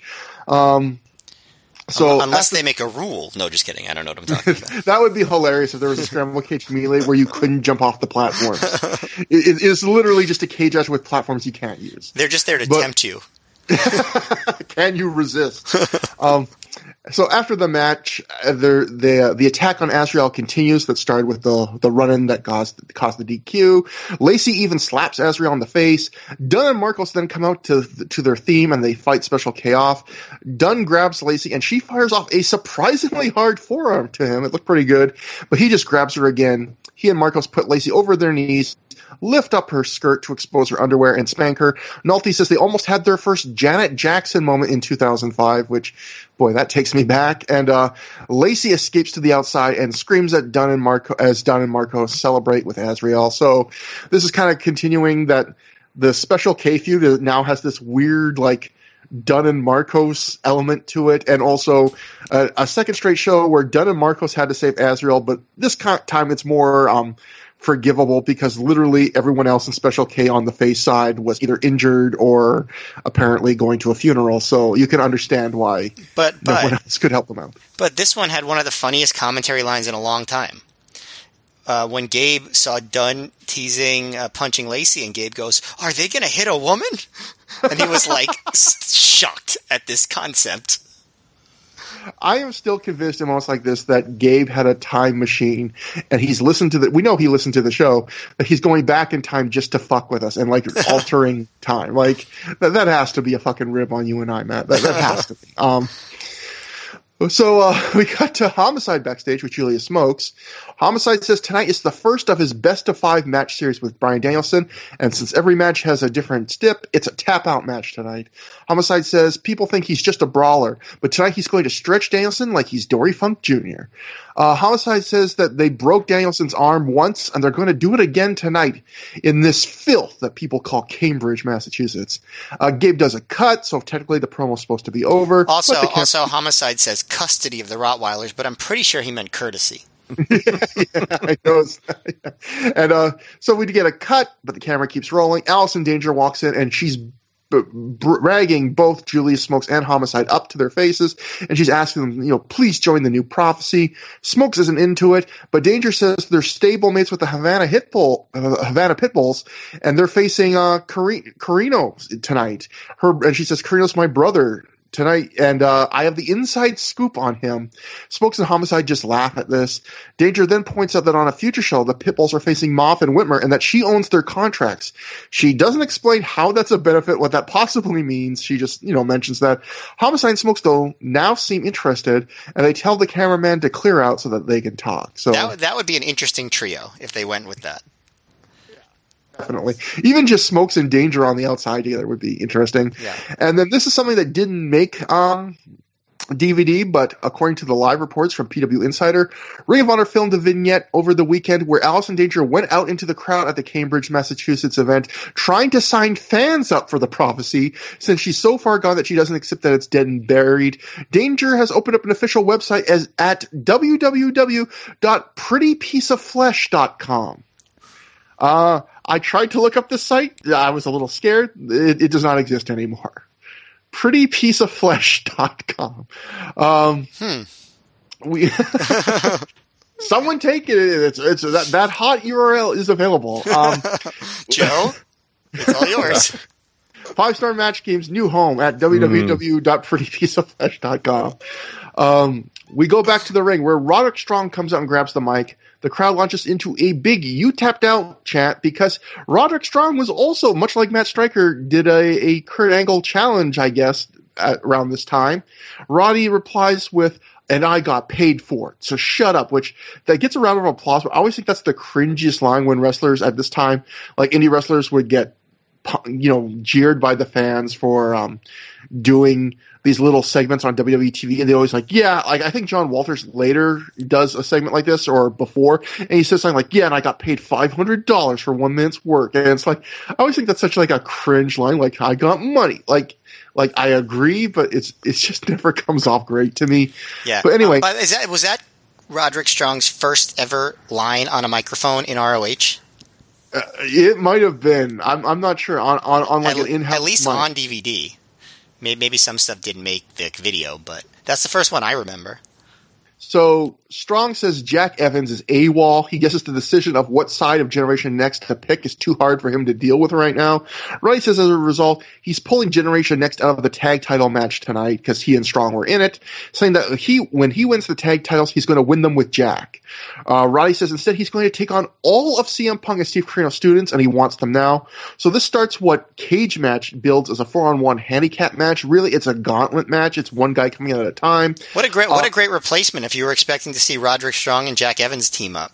But I do wonder, maybe for the live crowd they did announce it in advance and they're just pretending on the DVD that it's impromptu. I don't know. I'm not sure. Joe, did you get any idea that this was coming, or?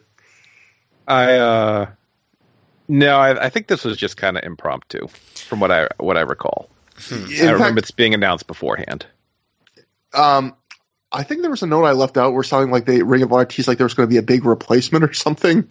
But there was, I remember, that was like a storyline going into it, like there might be a replacement, and one of the rumors was someone from up in Canada, I think. I forget the Fed, but that was just kind of one of the scuttlebutt going around. IWS. Didn't you say something like? I think in your report even like it was maybe El Generico or Kevin Steen or somebody like.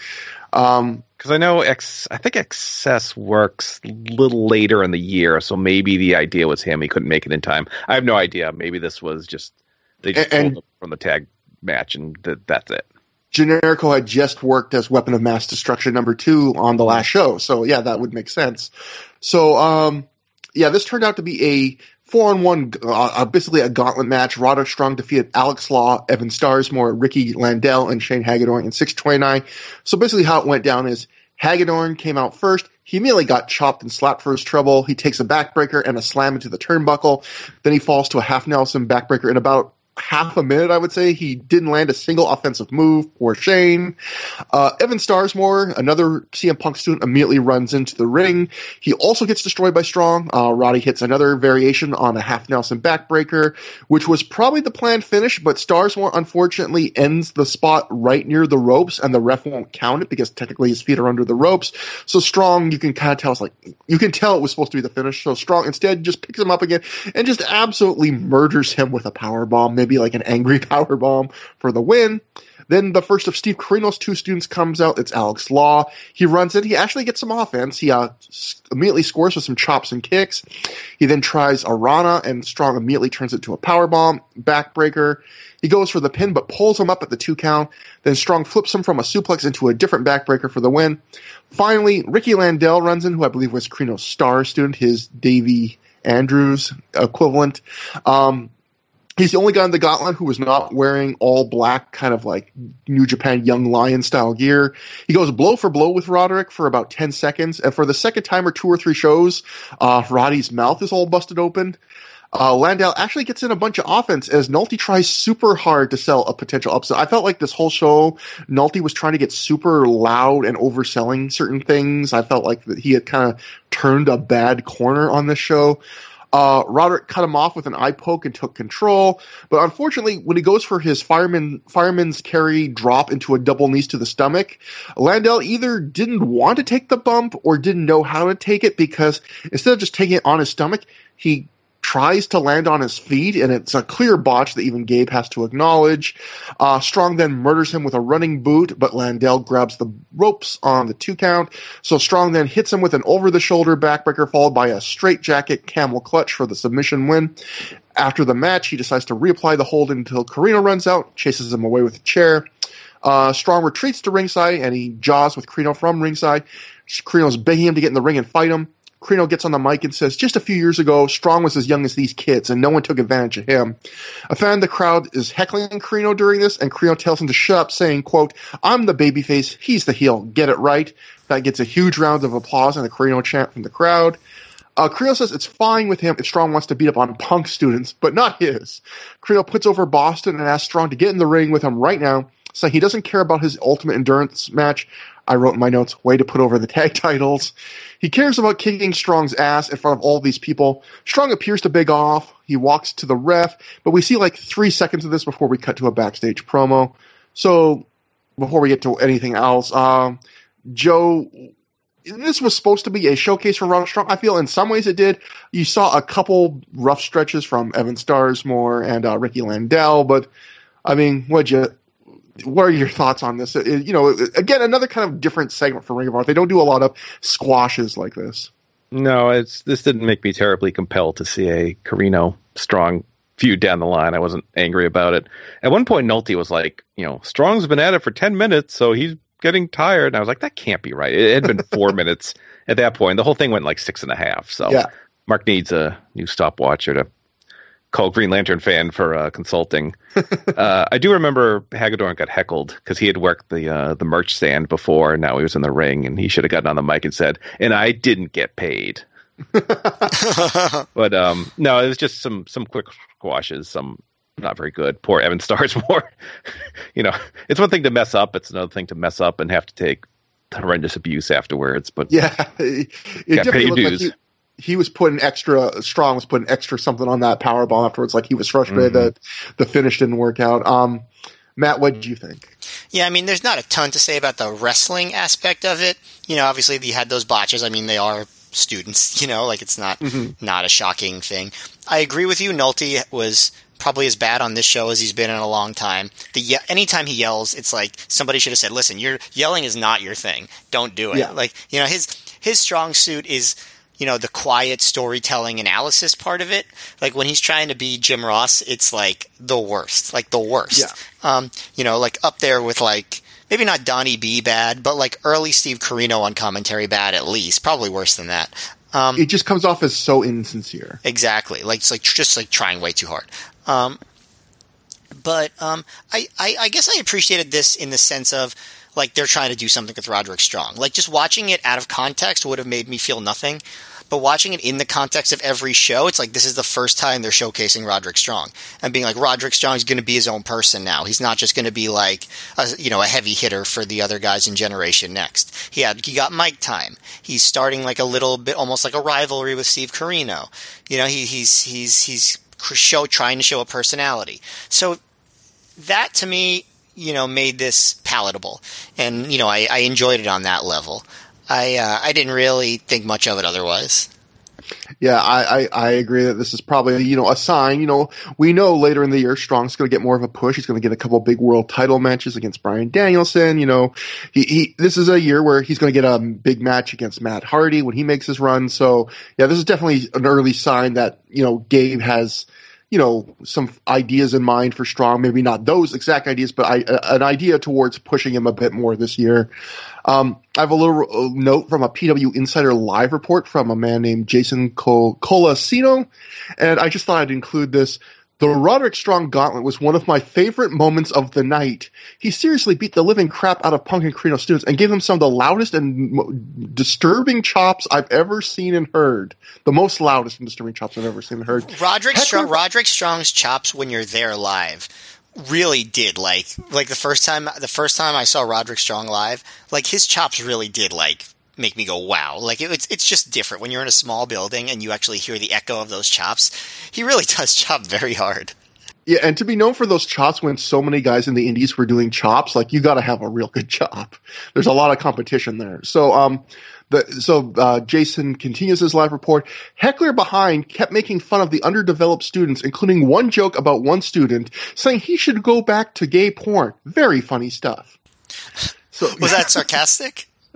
No, this guy was genuine. He actually thought that was very funny stuff. This was his favorite time of the night, and he really liked that heckler. Yeah, I just thought, you know what? It takes all kinds. Best match, Roderick Strong gauntlet. Best joke, hey, go back to gay porn. Okay. Next we have Bryan Danielson. I said Bryan Danielsson. That's my favorite country. Bryan Danielson backstage. And holy shit, not only is Bryan Danielson's beard starting to emerge, it's really starting to get out there. Okay, let me just go. This is going to be the picture for the show.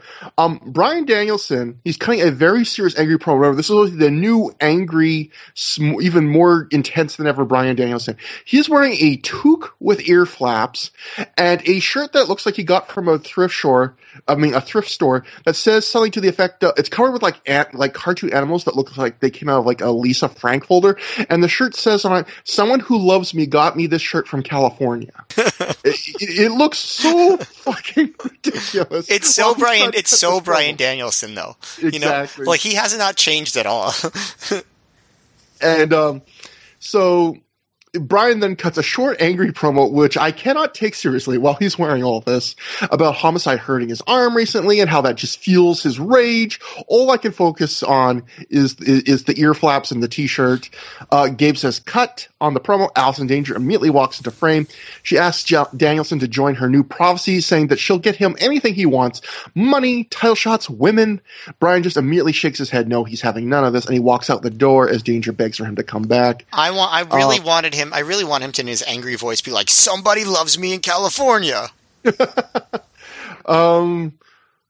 It's also funny, the idea, I know, Bryan Danielson obviously is interested in ladies. He has two kids and a wife, but it's really interesting, the idea of someone come on, Bryan, in 2005, I'll get you all the women you want. I just couldn't take that seriously. The funny thing is, if I actually did want to give him that gimmick, he probably could have done something with it just because he's so good, and it would be sort of an ironic sort of thing, but he probably could have done it.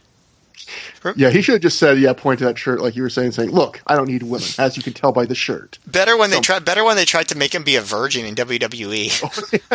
It's amazing he recovered by that. So met his wife that way, or got together with his wife at least that way.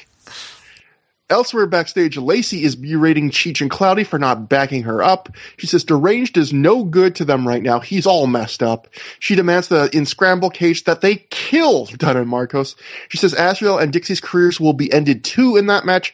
Lacey then turns to yell more at Cheech and Cloudy, and the camera takes this opportunity to zoom in on her ass until she catches the cameraman doing it and screams at the cameraman. So, we don't keep it updated anymore on man and woman violence or all the gross stuff, but rest assured, it's continuing to happen in 2005. Cut to a little graphic telling us that Scramble Cage returns on the next show, which is February 19th in Elizabeth, New Jersey. Part of the 3rd anniversary week celebration. It's going to be an entire, month with 3 shows celebrating the 3rd anniversary. Next up, we have a match that did not make the show. It was only there for the live people. I guess they edited it for time because this DVD did come out right around 3 hours. So, Joe, I hope you have your move for move notes on this one. I got my play-by-play. Don't worry. Jay Lethal and Josh Daniels defeated the Outcast Killers of Diablo Santiago and Oman Tortuga with Prince Nana. Sean Radican, who is also there live, he is the Bizarro World Joe Gagney, because so often he's at the shows that Joe is on covering, because they're both, I guess, in the Boston area. Sean Radican wrote, before the match, Nana got on the mic and said Boston was smelly, and that's why John Walters wasn't here tonight. Nana gave Tortuga and Santiago some deodorant to hand out to some particularly smelly fans in the crowd. Lethal eventually won the match with this dragon suplex. After the match, Nana walked out on the Outcast Killers. So, yeah, none of this made tape. Joe, do you have any thoughts from this match? No, nothing else. Did you get any deodorant, Joe? No, it was very hot in that building, even despite it being January. It would not have been the worst idea. Joe had smelly views on apartheid, but he actually smelled just fine. So thank you. Yes. Oh, Nana said some guy in the crowd smelled like a period, which may have been why this segment was cut. I don't know, but well, I mean, even if this went like 6 or 7 minutes, they would have had to edit something else out. But poor Jay Lethal, he's in the midst of kind of a push, and poor Josh Daniels, who doesn't get to work Ring of Honor that often. You make the show, you work a match, and you don't even make the DVD, but it happens. Next up, the Ring of Honor Tag Team Title Ultimate Endurance match. The Havana Pitbulls of Ricky Reyes and Rocky Romero defeated CM Punk and Steve Corino and the Carnage Crew. And in the first fall was a scramble match. The Carnage Crew got eliminated in 4:37 when Loke tapped out to CM Punk's Anaconda Vice. And then the second fall was a regular wrestling match. Remember, the stipulations of Ultimate Endurance are supposed to be every fall is a different stip. The falls in this one were scramble and a regular wrestling match.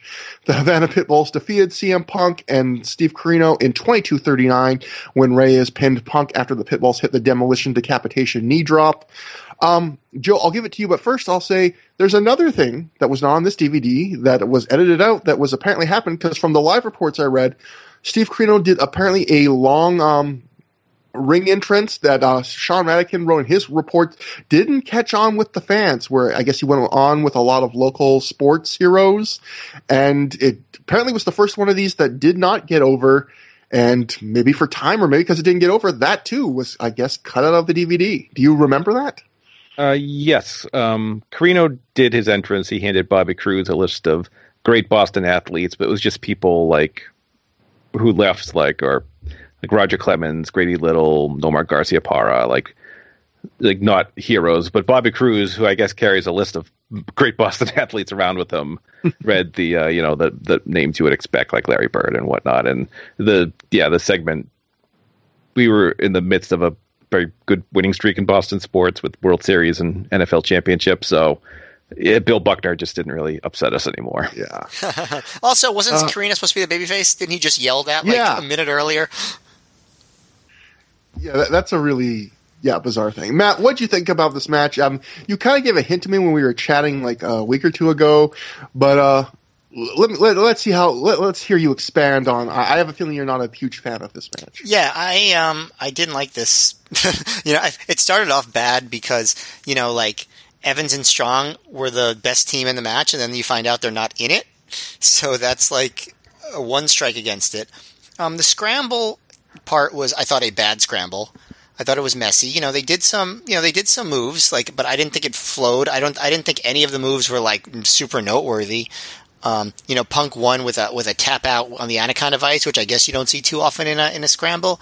But I thought it was awkward the whole time. There's really, I'm looking at my notes and there's really nothing so standout. Like, one thing I noted was DeVito just started out doing traditional wrestling with Punk and hitting standing drop kicks. And it's first of all, you don't see it from DeVito too often. It's also an interesting way to start a scramble. They break up a Carnage Plex after Carino super kicks Loke, but then they eventually hit one. Carino does a double DDT stunner combination on the Pitbulls. Romero does a dive onto Punk and DeVito. I don't know, not really much super interesting. I didn't really like it. I thought it was an actively bad scramble, but I liked it more than the wrestling match. I know that you really were not a big fan of the Pitbulls. Obviously, I wasn't either. But you really, if you listen to our year-end 2004 awards, quote unquote, Trevor really hated the Havana Pitbulls' overrated reputation in 2004. And this is where I really felt it. It wasn't all their fault, because I actually blame Carino's whole thing a little bit too. I don't think him and Punk had the best tag team chemistry, but this is obviously a trend, right? For the Havana Pitbulls. There's a lot of stuff that they do, and it doesn't feel like it builds excitement. It doesn't feel like it flows. It doesn't really add up to much. And by the end of the match, you're just what? And then I think it's also made worse by the fact that Nolte overpraises them so much.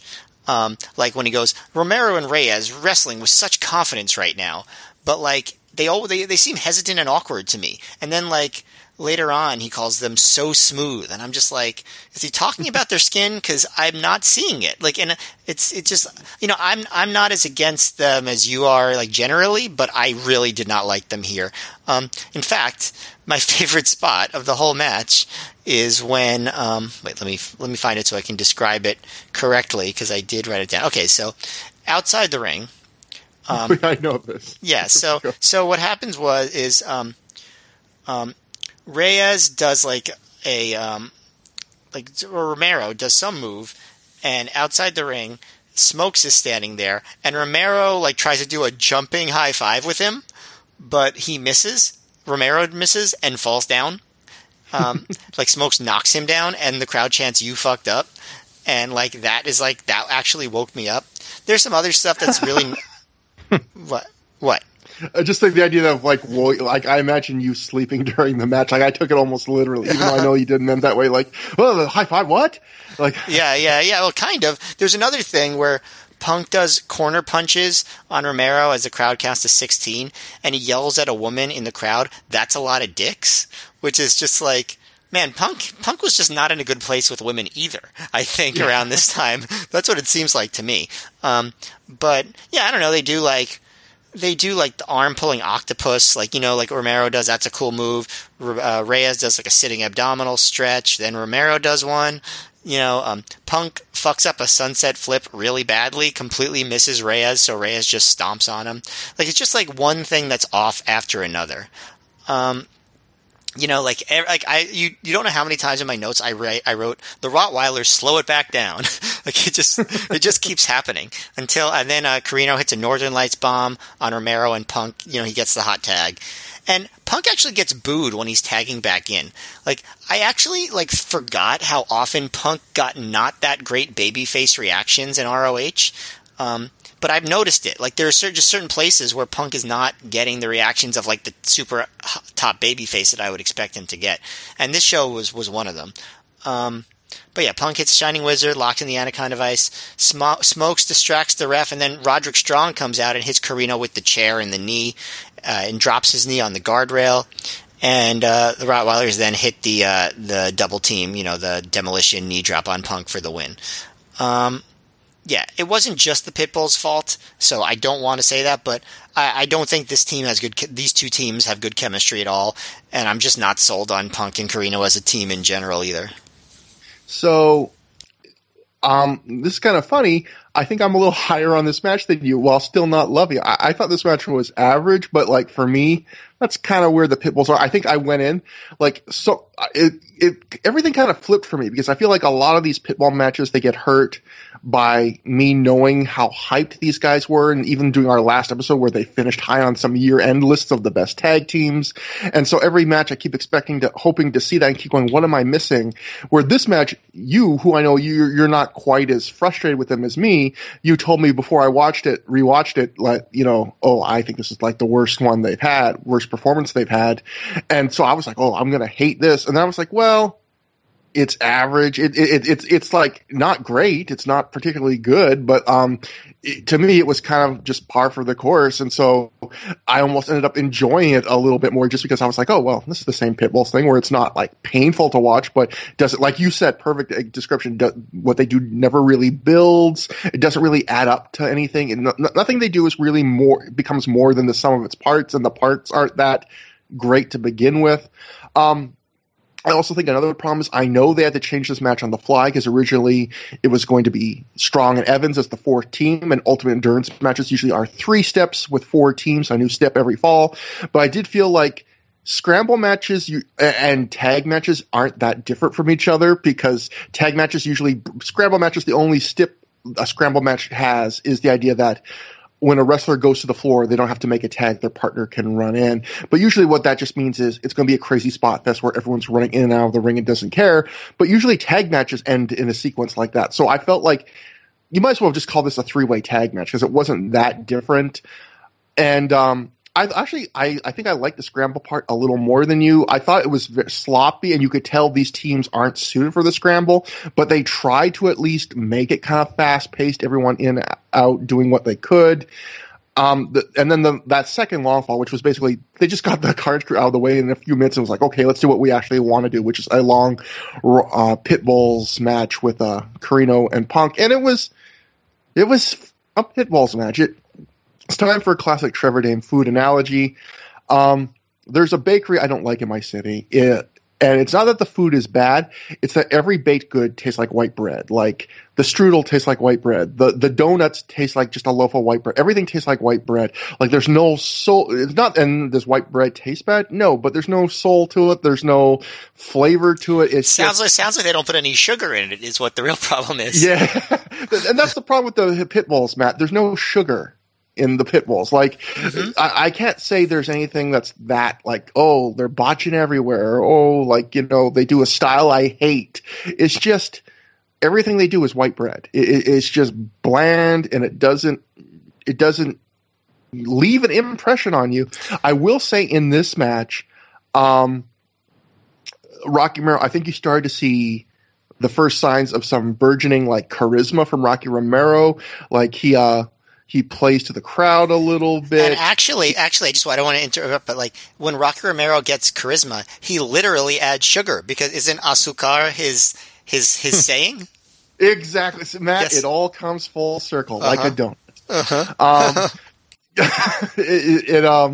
I guarantee we did not plan that before the show. So. Yeah, like Romero, when he does the high five that is a botch, it's one of the most entertaining parts of the match. And the fact that he was at least willing to do like a big running high five with Julius Smokes shows that he's at least like coming out of his shell a little bit. And I was more noticing when I'm just looking at my notes before other things. Like so many of my notes have nothing to do with the match, which I guess shows my entertainment, how entertained I was by the match. Like well, okay, this one does. In the first fall, Reyes breaks up a pin attempt that DeVito was making on Steve Corino, and Gabe even openly wonders, like, why would you do that? Like, it's an elimination match. Wouldn't you want one of the teams to be eliminated? Like, why would you break up a pinfall attempt when it's not one of your guys being pinned? And I think Reyes maybe just forgot what the rules of this match were for a second. Nolte actually just says, well, maybe his mind wandered in the middle of the match, which maybe the Pitbulls are so boring that even they are starting to, their minds are wandering during the match. I don't know. On commentary, Nolte says the Anaconda Vice is Steve Corino's hold, which is not true. There's some boos I noticed when the Carnage Crew got eliminated early. I'm just trying to look at my notes. Well, actually, Joe, while I look at my notes, what did you think about? We've prattled on long about this. Did you think we way underrated this match? I bet you love this match, Joe. No. I thought the scramble segment was a bit of a mess, and they really, once Evans and Strong dropped out, they should have found something else for the Carnage Crew to do and at least have a straight up tag title match. And for a while, I was actually enjoying that segment. I thought, when they stuck to standard tag parameters there, with Carino and Punk looking good to start and the Pitbulls cutting them off, I enjoyed that portion. There was a kind of a funny bit where Carino and Punk kind of mess up a double team, like Carino calls it double elbow and Punk does a clothesline. I kind of got a chuckle out of that. And finally, when Carino gets the hot tag, he's almost immediately cut off by the Pitbulls, and we kind of just reset. And it's like, oh, and that really dragged the match down for me. It's just too much Pitbulls on offense there. It wasn't bad, but not great. And another interesting thing was before the match, Carino keeps pointing at somebody in the crowd, and he keeps trying to get Punk to pay attention. Finally gets Punk to pay attention, and he points at the guy, this thing in the crowd that we never see. Punk has a huge laugh, and I was just telling Joe how grateful I am for his recaps that he wrote at the time, which you can find deep in thecubsfan.com. He still has recaps of a lot of these shows that Joe's a guest on. So if you want to read Joe's written views, that's a great thing to look at. He has some notes probably that don't make it into the shows, but I was looking all over Flank and out in live reports trying to find out what the hell, like, what was this? Why did they keep pointing at somebody? And I couldn't find anywhere. And of course, the last thing I read is Joe's recap. And Joe, you had the answers. So this can be documented in history. It will not be forgotten. Joe, what tickled Steve Carino and CM Punk so much that they kept pointing at it before the match? Someone had a sign in the crowd with, I don't remember if it was a picture of Punk or just his name, and it said Booker's Pet. So presumably in regards to Gabe. And that goes to kind of ties in with Matt's point, which was, Punk. I think another thing that maybe hurt this match is Punk is clearly trying. This is the phase of his career where he's like the biggest pure intentional baby face, and here in Boston, much like New Jersey, like there are some markets that just hate him. Like when he gets tagged in, when he makes comebacks, like the crowd boos loudly, and they do not like CM Punk in Boston, at least on this night. It's funny, like in Chicago, I think in Ohio, like the Midwest, they like him when he's a face, but I guess. And I think Philly too, even. I think it's New Jersey and I think it's Boston really do not like CM Punk. And I don't even know if it's all of Jersey or if it's just like the Rexplex. Yeah. A couple other little moments. I was looking at commentary. First off, one is Nolte almost got inaudible on commentary at times. Like it felt like he was talking and all of a sudden you couldn't hear him, but that luckily gets fixed, or maybe unluckily, depending on how you feel about his performance tonight. Let me just take a quick look here. Gabe really tries to put over the Anaconda Vice. Like Punk is just starting to use it. He started to use it on the last show. He notes how tough and rare it is for Loke to submit in a match. So he's really putting over, like, Loke wouldn't just submit to anything, and he's submitting to the Anaconda Vice. So this is a huge, new submission for CM Punk. And then I think the part that was really kind of goofy at the end on commentary was, Punk uses the Anaconda Vice at the end. Gabe goes, that made Loke tap, and then he goes, that made Alex Shelley tap to it on the last show. And then Gabe kind of pauses. He goes, that's a very impressive list. And it's a list of two people. He's done it for two shows. It's like he was trying to think of more names, but there was two names, and that's a very impressive list. Loke and Alex Shelley. So that was the match, and like Matt said, it ended with interference where Strong took out Steve Carino and left Punk alone to be taken out 2-on-1. We cut to, I will say, one thing I did like, even though, maybe the Strong matches tonight weren't that entertaining in some respects, like I do like that everything in this Strong Carino feud kind of at least builds to the next step. Like last show, Final Battle, Strong and Carino wrestled on opposite sides in a tag match.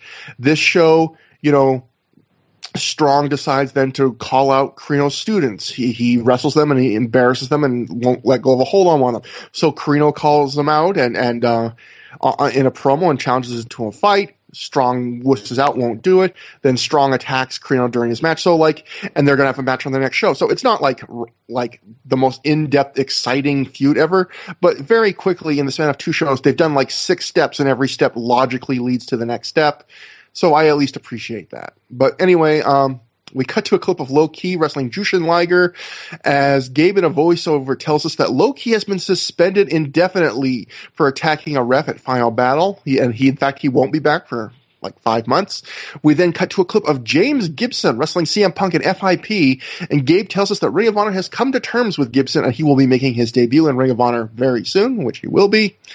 Next up, we have Samoa Joe with Jay Lethal in his corner defeating Nigel McGuinness by submission in 14 minutes 30 seconds when he made him tap out to a rear naked choke. This is the first time match that Joe has wrestled post being world champion. So instead of coming out to the classic iconic "The Champ is Here," he comes out to "Mama Says Knock You Out" by LL Cool J, which is also a great fitting theme for Joe. I think this might have been the first match these two ever had, at least in Ring of Honor it was. Joe, what did you think about this match? I like this a lot. This was a winner and loser go on to do commentary in the WWE in the years ahead. And like you said, the theme music was a big question going into the show. Like, what would Joe use? He can't use "The Champ is Here." He's not the champ. So he just came out to LL Cool J, and that was that. And to give some praise, I actually thought Mark Nolte did a good job in this match. He was talking about, how Joe is still a big target, even though he's not the champ, because beating him is an easy pass to getting a world title shot, and just kind of addressing how Joe would approach his post-title run career. I thought he did a good job there. I like the story of this match where, Joe is Joe, but Nigel stands up to him. They beat the holy hell out of each other, and Joe hits, I remember, just a vicious DVD at the end there and gets the tap, and I think this was my favorite the match of the show. This was good stuff. I like this match. I thought it was like, I would give it like 3.25 stars, maybe 3.5, but like it was good, but disappointing. But the thing is, it wasn't disappointing in a bad way, in the sense of there are times where you watch a match between two guys and you go, they just didn't click. Or they went a bad direction. Where this match, I felt like they weren't trying to have like a great show stealing match. Like I came away from this match feeling like that was a good match. And these two are capable of a great match, but they weren't shooting for it.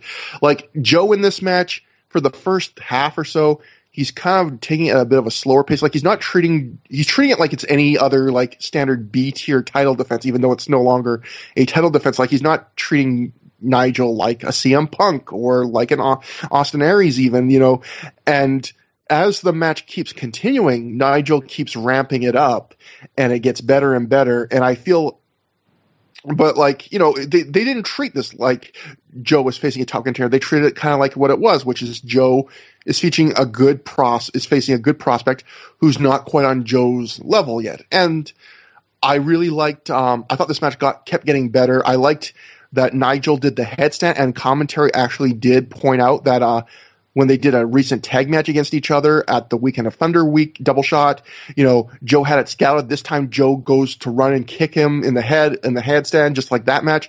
But Nigel has it scouted and moves out of the way, and Joe just gets caught up in the ropes. And then later he does the headstand a second time and it works. And then later he goes for the headstand the third time, and Joe has the scouted and takes him out. I like that little callback. I thought that was nice.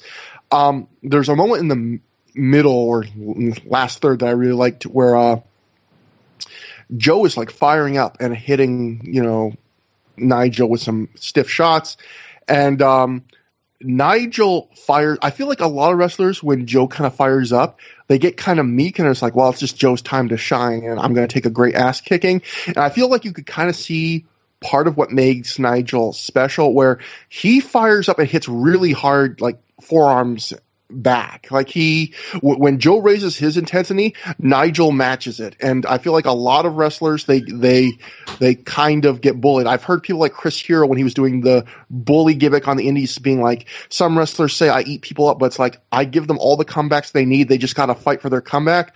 I feel like Nigel showed a great example here of like, he fought and stood up to the big like character and earned his comeback.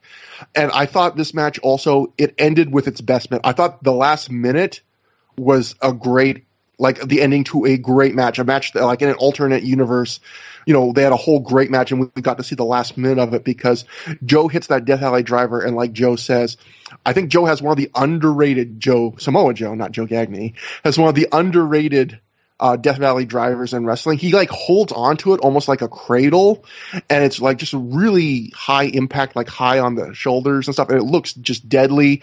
And then he does the big like MMA knees to the downed opponent, and then right into the choke. And it's just that sequence is so cool. It's one of those segments where you can just see like Joe like flips the switches, like you're gonna die now. And overall, good match, not great match, but I liked it. I thought Nigel acquitted himself well here. And Matt, before I give it to you, I guess I would just say, I think, maybe I'm wrong, but tell me if you disagree. I think Joe got like a really great reaction from the crowd. It was almost like a reaction like to tell him like, we know you lost the title, but we still love you. Like, I feel like other than Mick Foley in the main event, he got like the loudest reaction on the show here on this match. Yeah, Joe, I would say that's true about Joe. I think, Nigel was a total babyface here, but he was by default the heel because Joe was so beloved. I definitely noticed that. I also thought Joe, really came out just strong. I thought there was a good performance by him. He seemed very energetic, ready to go. It seemed like almost like excited to start his new era, I guess, a little bit. He's, basically what you said is what I agree with. Nigel's doing his wacky counters, bouncing off the ropes. Joe is catching him. Nigel gets his wackiness stopped by Joe's strikes, I would say. And that's what leads to Nigel becoming more of like the later Nigel, where he's doing strikes and standing up to Joe, like you said, and screaming in Joe's face and all that stuff. I also liked in the tag team match, Joe became the first person to counter Nigel's headstand with the running boot. This time, Nigel saw it coming and got out of the way before Joe could nail it, and I thought that was cool, like that he showed it was scouted, because then later, when the timing is better, Joe actually does the same counter again and hits the running boot. So I like that like Nigel scouted Joe's move, avoided it, and then Joe figured out a way to make sure that Nigel didn't avoid it, probably just by beating him down a little bit more. I like that. Some Nolte, so I agree with you, Joe, that Nolte was better, but there were some moments like when Joe does the elbow suicida and Nolte screams, "The Panther strikes!" It's like anytime he does that to me, it's very cringe. I don't know. There was also at one point Nolte says, "In some ways, Joe still has a title to defend, and that's the title of legend." So I'm thinking, does that mean if Nigel beats Joe, Nigel becomes a legend? Because I don't think that title was exactly on the line at this point. There's some other comedy stuff. I mean, not comedy, commentary stuff, like Gabe talking about how ROH has no politics and is all about ability. There's no writers. It doesn't matter if you kiss ass.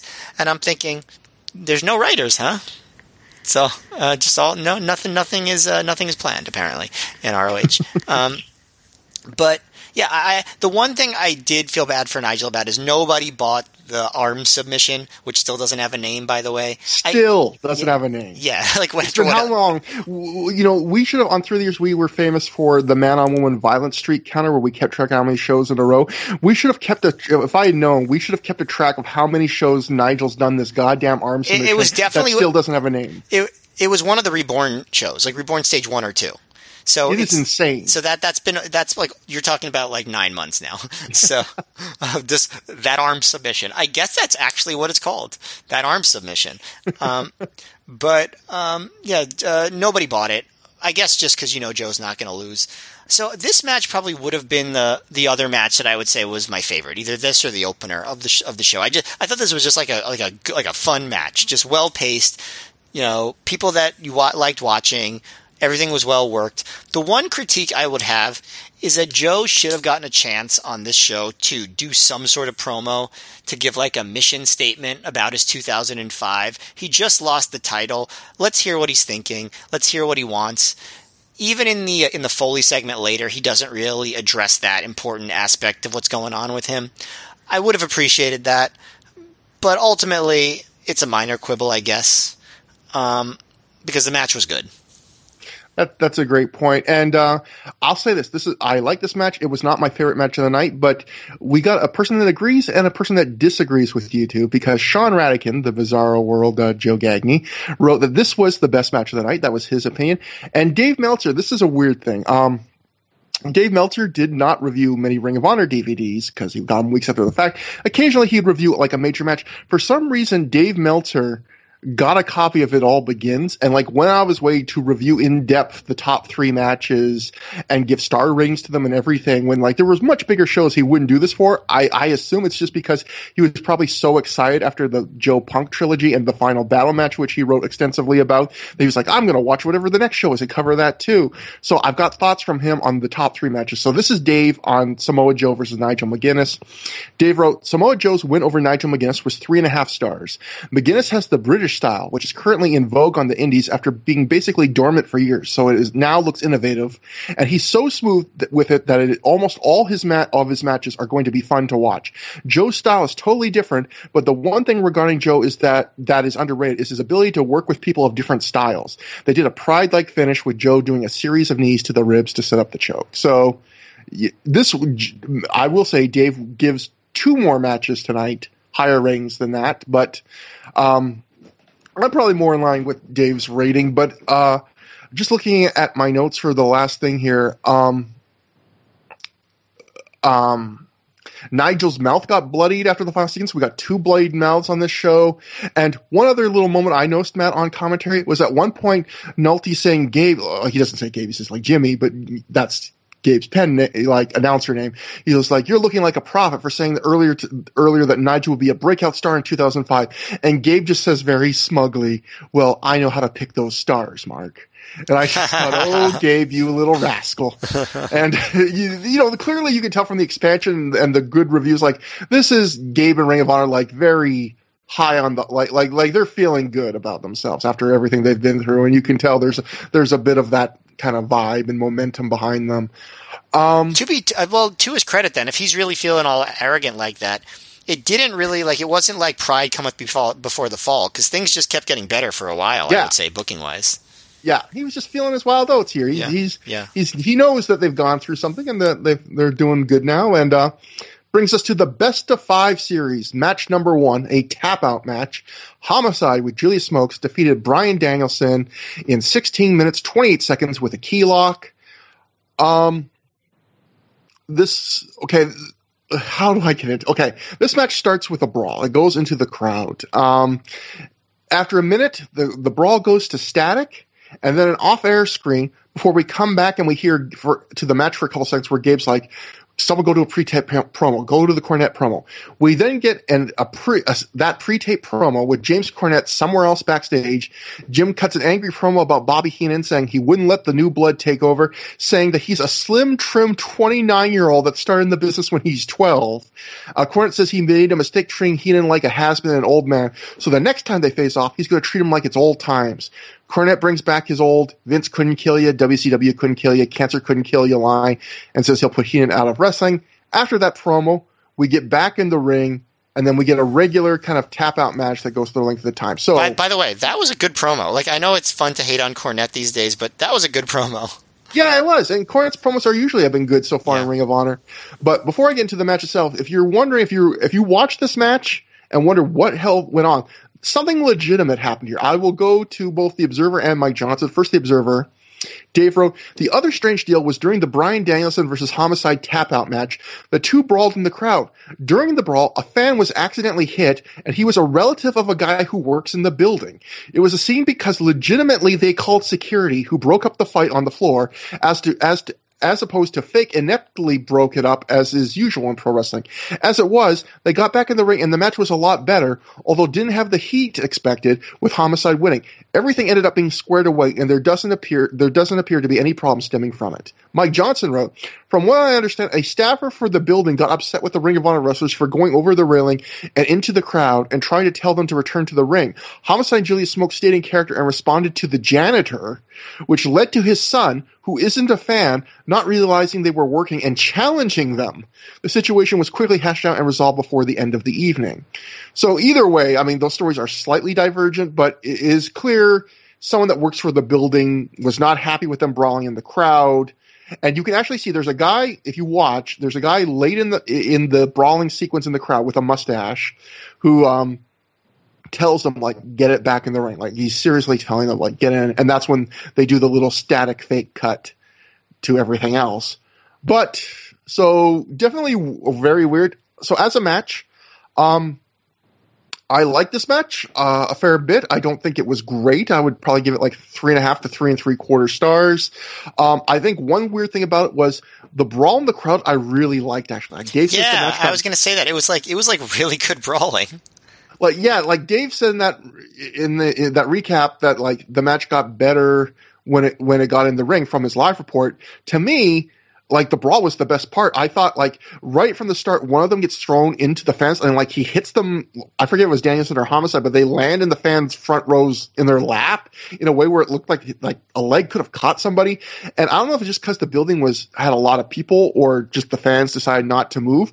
But unlike a lot of crowd brawls where the wrestlers like fight each other in the crowd, everyone kind of scurries away. Like they were fighting like right in the crowd. Like the fans were right on top of them, and that gave it a cool vibe, but maybe too realistic a vibe apparently, because it convinced people that worked in the building that it was like a real fight.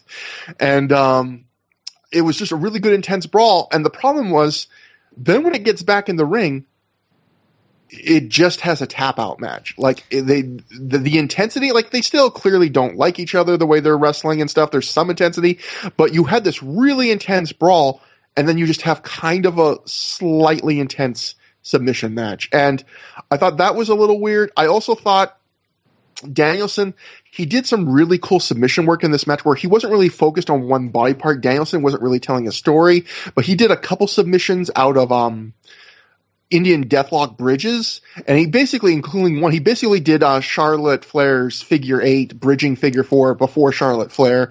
I thought that was cool. I thought Homicide, I usually love when he works on a body part because usually he works on the neck and he has a lot of really cool offense towards that. But I felt like in this match, he worked on Danielson's pre-existing arm injury, which he injured shows ago, which is smart.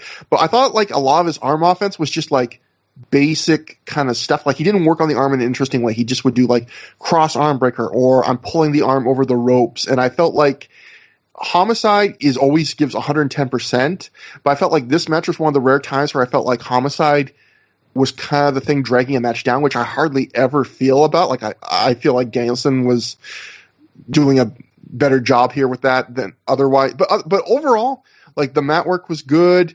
It was a good, entertaining match. I felt like maybe the stop-start with the crowd kind of hurt the momentum a bit.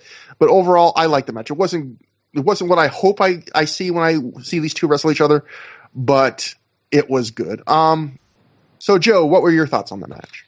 I just remember live, I couldn't see a thing that was happening in the crowd. It was just like, oh, sure, sounds interesting, but just the where I happened to be situated, I couldn't see a thing. So that was disappointing. But I thought this was... I thought this was very good. It did kind of drop in intensity when they got it back to the ring, which is probably not ideal, but I think the stipulation put Danielson in a good situation to do a lot of selling, which he, of course, excels at. I did not like the spot where he just kind of gives up his submission hold at the end just because Julius Smokes got on the apron. I thought that made him kind of look like a dope. That led right to him losing. I never liked that spot, but for what it was, I thought very good match. Not great. But I know these two have had other matches. I've heard people say this was their best so far. I can't really speak to that. YouTube certainly could, but I thought very good. Matt, how about you? What did you think about all this? I was a bit disappointed in it. I definitely agreed, obviously, as I already said, that the crowd brawling was really exciting. And when they did cut away, first of all, when Gabe was trying to play up what was going on in the crowd, Gabe was like, I'm getting really nervous. Which I just thought that was a very enjoyable call by Gabe. He called it another Rottweiler riot. Gabe now, since those riots have ruined him, he now thinks everything is a riot. He does. He's like, it's like maybe they were actually all peaceful protests, since that's really like the debate these days. Like, which is it? Is it a riot or is it a peaceful protest? But I thought it was funny that they did the gimmick where the broadcast cuts out, because I don't know. It's like clearly that's like. There's some element of like cheekiness there when they do that, because everyone knows it's not a broadcast, but they have it go fuzzy. Like, I think that's amusing still. But yeah, the match, I mean, one thing I did appreciate about the tap out match is that they really try to have a technical match, like with a lot of holds and submission moves, and obviously all the cool stuff that Danielson does. I don't necessarily agree that Homicide was not totally giving his 110% that he always does. I think it's just that compared to Danielson, you know, most guys don't have the creativity when it comes to holds. You know, certain guys do, like Nigel, I think, does, and Shelley, but you know, Danielson, like, you know, does all these different variations, and and Homicide is just doing, you know, he's working the arm like a wrestler would work the arm. You know what I mean? The thing that I didn't love was the lack of intensity. I didn't think the crowd was as hot for it as they maybe would have been if it was more seamless into the, you know, the crowd brawling as opposed to the weird, awkward, like, stop and start that they did. I also noticed this is an era where Danielson is really leaning into the silly aspect of the airplane spin. Yeah. Because he does the airplane spin, you know, even as the world champion, but he doesn't play up the, oh, I'm dizzy, I'm going to jump into no one. And then, you know, he does the airplane spin, and then he drop kicks the air. But then Homicide is too dizzy to hit the tope con hilo at first, and then he does hit it, and it's good. But I guess I don't mind that. It's sort of like Danielson deciding that he's going to mix it up, and this is what he's doing right now, is doing the silly airplane spin stuff. And I guess that's fine. He does that for a while longer before he abandons the comedy bits about it. I also wrote down what you said about the bridging figure four is Charlotte's move. And I also liked Homicide catches him with his new arm submission, and Gabe calls that arm submission that made Josh Daniels tap. Not to be confused with that arm submission, which is Nigel's move. It has that extra clause in there. That made Josh Daniels tap. So that is, just so we can say, that is the name officially of Homicide's arm submission. It's called that arm submission that made Josh Daniels tap. So just from now on, just know that. I also do think it's cool that they had Danielson lose his match. You know, I think that's a good way to start it. But I didn't like this as much as the 2004 matches that they had.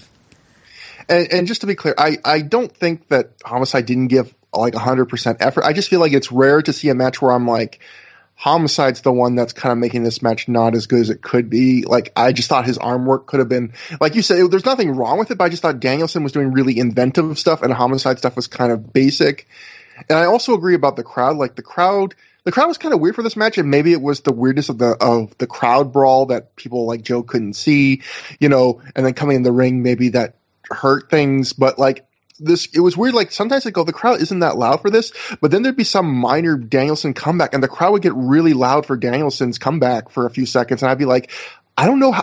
It was one of those matches where I'm like, I'm not sure how into this match these people are. Cause every time I think they're not into it, they get loud. And every time I think, oh, maybe they're going to get more into it, they start quieting down again. It was kind of a weird match like that.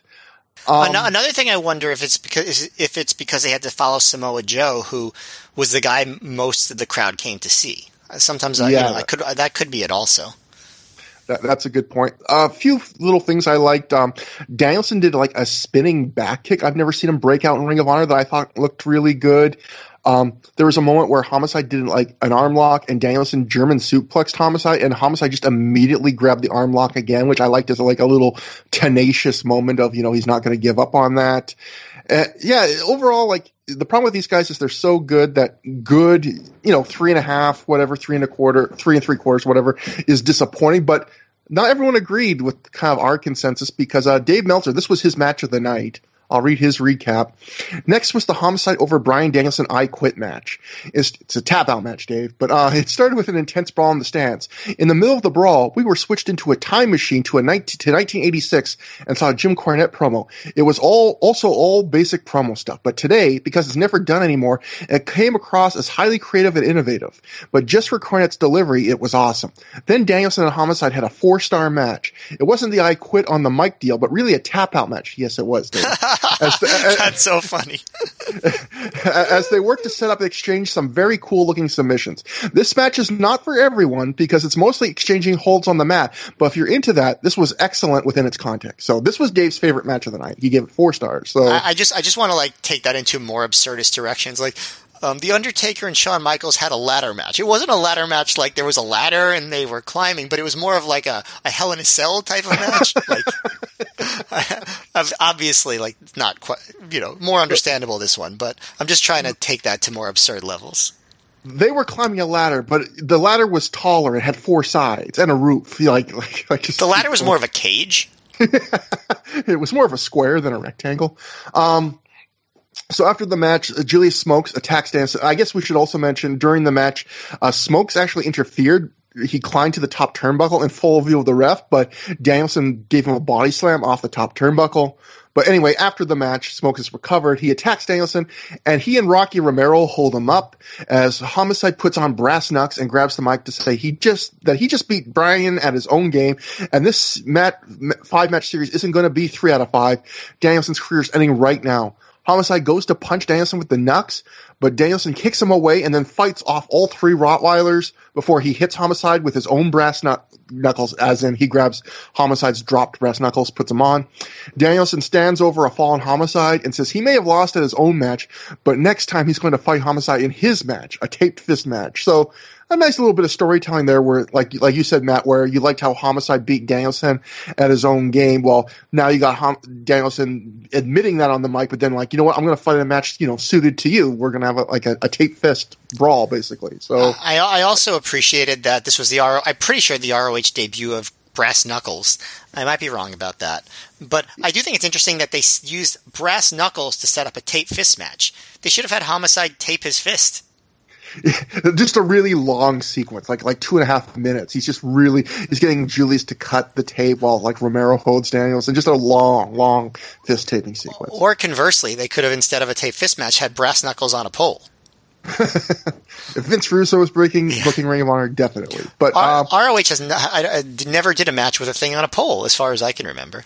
I don't think, at least not in the time we've watched, for sure. Yeah. So that brings us to, in a way, the main event. In a way, not. It's the main event match. There's a main event segment, as Joe mentioned at the start of the show. This is the Ring of Honor World Title match. Austin Aries makes his first defense of the title. He defeats Colt Cabana via pinfall in 22 minutes, 14 seconds after he hits the 450 splash. Matt, I'm going to give first shot on this to you, and then Joe, and then me. But first, before that, I want to give you a question. So, not to go things too deeply, but the end of this match features Aries giving Colt Cabana a brainbuster on the metal ring ramp that Ring of Honor recently got a few shows ago, and Colt sells it like death. They basically almost do a version of the John Walters Homicide thing, where Gabe and the refs come out, they check on the guy for a long time, he eventually walks back into the ring, and the match ends after another couple spots. I thought this was all a work. I thought, if anything, they were playing up on that, and I still am not sure if it's a work or not, but Sean Radican definitely did not believe it was a work. He wrote in his notes from being there live, Aries gave Cabana a brainbuster on the ramp, apparently injuring Cabana's neck. They should have just ended the match at this point, but they didn't. The crowd, which was already restless from the quality of some of the other matches on the card, chanted bullshit. Eventually, Cabana, who looked to be in a great deal of pain, crawled back into the ring. Aries tried to lift him, but Cabana was dead weight. Aries went to lift Cabana again, but Cabana rolled him up for a near fall. Aries then gave Cabana a brainbuster, followed by the 450 splash for the pin. There's no way this match should have continued after Cabana initially injured his neck. With the neck injuries suffered by Benoit, Austin, and Angle, it would be a shame to see Cabana's career go down the drain because of a neck injury. So, Matt, first off, are you like me? Like, do you? Part of me still doesn't believe this. Like, am I an asshole here? Or well, why do you assume that Sean Radican became a more important member of the Torch at the time? But it sounded to me like he was just writing a live report as a fan. So it didn't sound from that he had any inside information. But so I still think it was a work. It still looked like it, unless you could find a report saying otherwise. Like, did the Observer say that Colt Cabana was hurt? I didn't have it in my update, but there is one thing I cut out that said that Colt Cabana was in doubt for a PWG show because of the injury he had suffered at Ring of Honor, but he was still going to try and work it. I don't know if he ended up working it or not. Again, maybe they could even say that as selling a gimmick, but like, I do know that was like either in like the Observer or the Torch, something like that. Colt doesn't know if he's going to be able to go to this PWG show he's booked on because he got hurt on this match. So, but Meltzer again, did not. I have no idea. But Meltzer did not report about a serious injury in the main event on his live report, or when the show first happened, right? No. So that's what makes me skeptical, because I mean, it looks like a million worked angles that you've seen, right? Like he does a really major move that you would think that Colt would sell, like he was really hurt, right? And it just and then they just do a bunch of like hope spots and Aries wins. It seems too I don't know. It just seems too convenient for that to have been a real thing, but I guess it's possible. It just didn't sound from Radican's report like he was saying he actually knew this. Yeah. I'm not sure. I got, again, that other report. I should have included that in the notes, even though these notes are already huge. But like, but I guess Joe, I'm just curious. Joe, did you have any insight into like whether that was seen as real at the time, or do you remember it being real at the time? I remember as it happened, a lot of people weren't sure what occurred because it was tough to see, them fighting up on the ramp and then exactly what Aries did to him at the time. I think there was kind of some sense like, oh, maybe this is real. I thought that when, if Colt really was hurt, they probably would have just gone to a finish and not done the hope spot roll up at the end. So I'm not entirely sure myself. It's not like Colt got help to the back afterwards, but that could have just been playing into the story. So I do not know. Right. It wasn't like they were trying to stabilize his neck. They just had him, over their shoulders, and he walked to the back. So I guess it'll be a mystery unless Colt wants to share.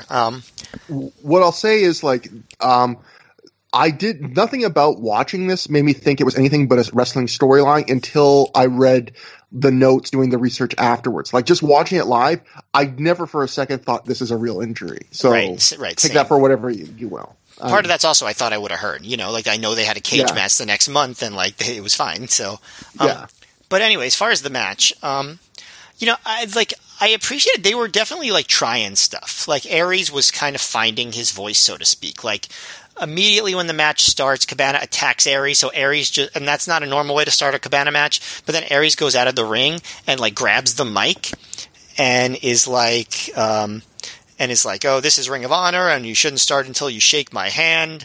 And so Aries actually shakes Cabana's hand, but then like they both go for a punch, and Colt hits it first.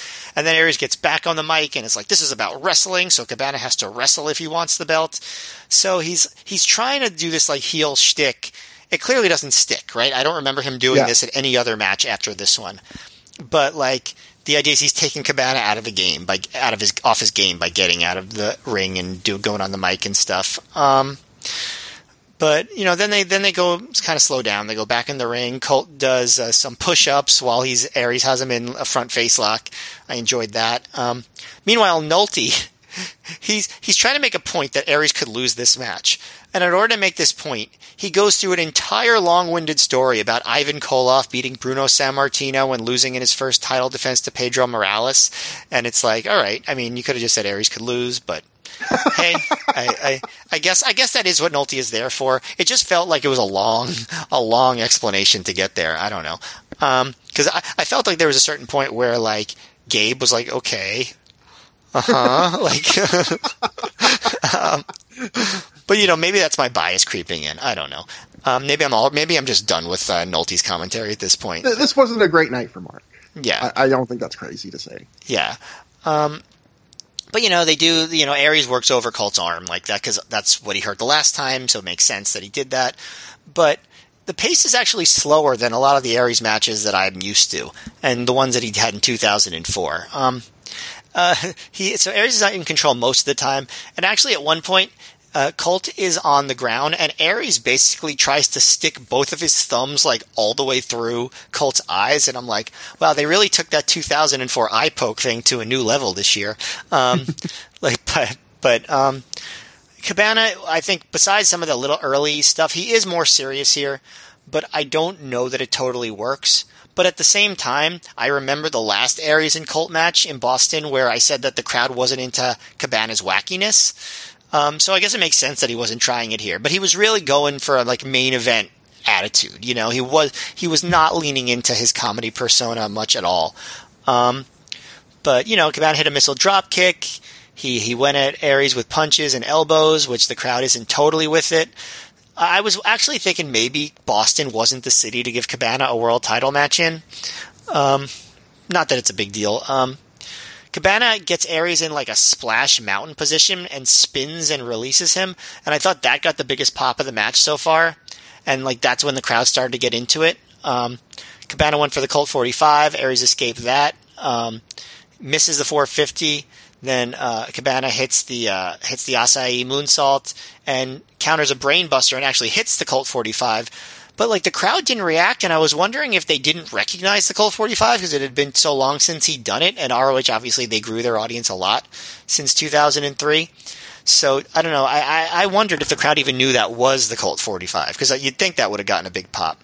And that's when they do the whole thing in the aisleway, and Aries does the brainbuster on the ramp. And you get to the finish where, Aries has to drag Colt into the ring, and Gabe notes the eerie silence in the building. Although I think there were other moments in the match that felt like that, but I'm sure that it actually was true that everyone was worried. Gabe himself did go out to check on Colt, so I guess that could be a sign that it was real. But that also could just be a sign they were selling it. Yeah. Aries is looking concerned in the ring. But Colt crawls toward the ring himself. And actually, the funny thing is when we mentioned if this is real, I was wondering if this was they were reenacting Homicide and John Walters. That's almost how it felt. But back in the ring, the announcers tell him to just cover him. But instead, he goes for the brainbuster, but Colt gets the small package, which I thought was actually a really good near fall. Because I didn't see that coming at all. And then he does the brainbuster, does the 450. But this was a cool 450 because the way that Colt was positioned, Aries had to actually step off the turnbuckle and onto the ropes to hit it. And I thought that made it look really cool. But yeah, I thought the match had solid work. I liked that they tried a bunch of stuff. I don't know that all of it worked. I think it's kind of good on the level a lot of matches on the show were. 3 1/4 is probably where I would land. It's a good match. In some ways, a very solid match. Joe, what do you think about this? Just want to make a note at the end. I think Gabe says 911 has been called, and I'm like, oh man, you thought Just Incredible got a good spot in Massachusetts. So we get to see some choke slams here. This match, it kind of had a lot working against it. Aries just ended a monumentally long title reign. I don't think anyone would have thought you would lose the belt on his first defense, so you don't want to kind of burn through a good title challenger here. So they had Colt here, who kind of backed his way into a title shot, which Aries even pointed out. But I thought it was a good match. I thought Colt did a good job. I thought a lot of his offense looked good. The Whirlybird Slam, I thought he hit a great Asai moonsault. It was certainly much different from Samoa Joe matches, where Joe's this monster you have to overcome, and Aries is someone who will kind of do whatever it takes to win, giving Cabana a brainbuster on the ramp. And, I just thought it was a good, solid match that, I probably, when you look at the match time and the circumstances, it probably exceeded my expectations. Not that it was great, but it was probably better than you would think looking in. So, I'm the high vote on this match. This was my match of the night. I gave this 3 3/4 stars. If I would give Danielson, Homicide, and Nigel Jobo 3.5, so it's barely better.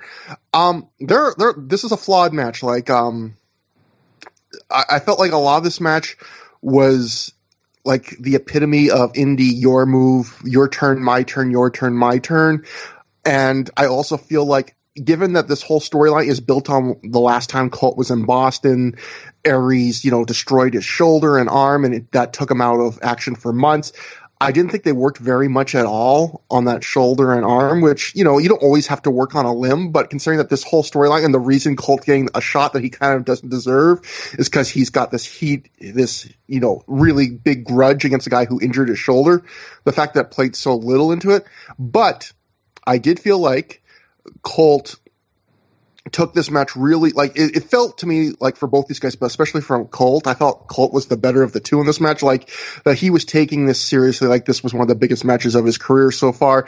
And apart from one spot where he does push-ups while in a submission, he cut out all of his comedy. He attacks Aries right at the bell like he's pissed off at him.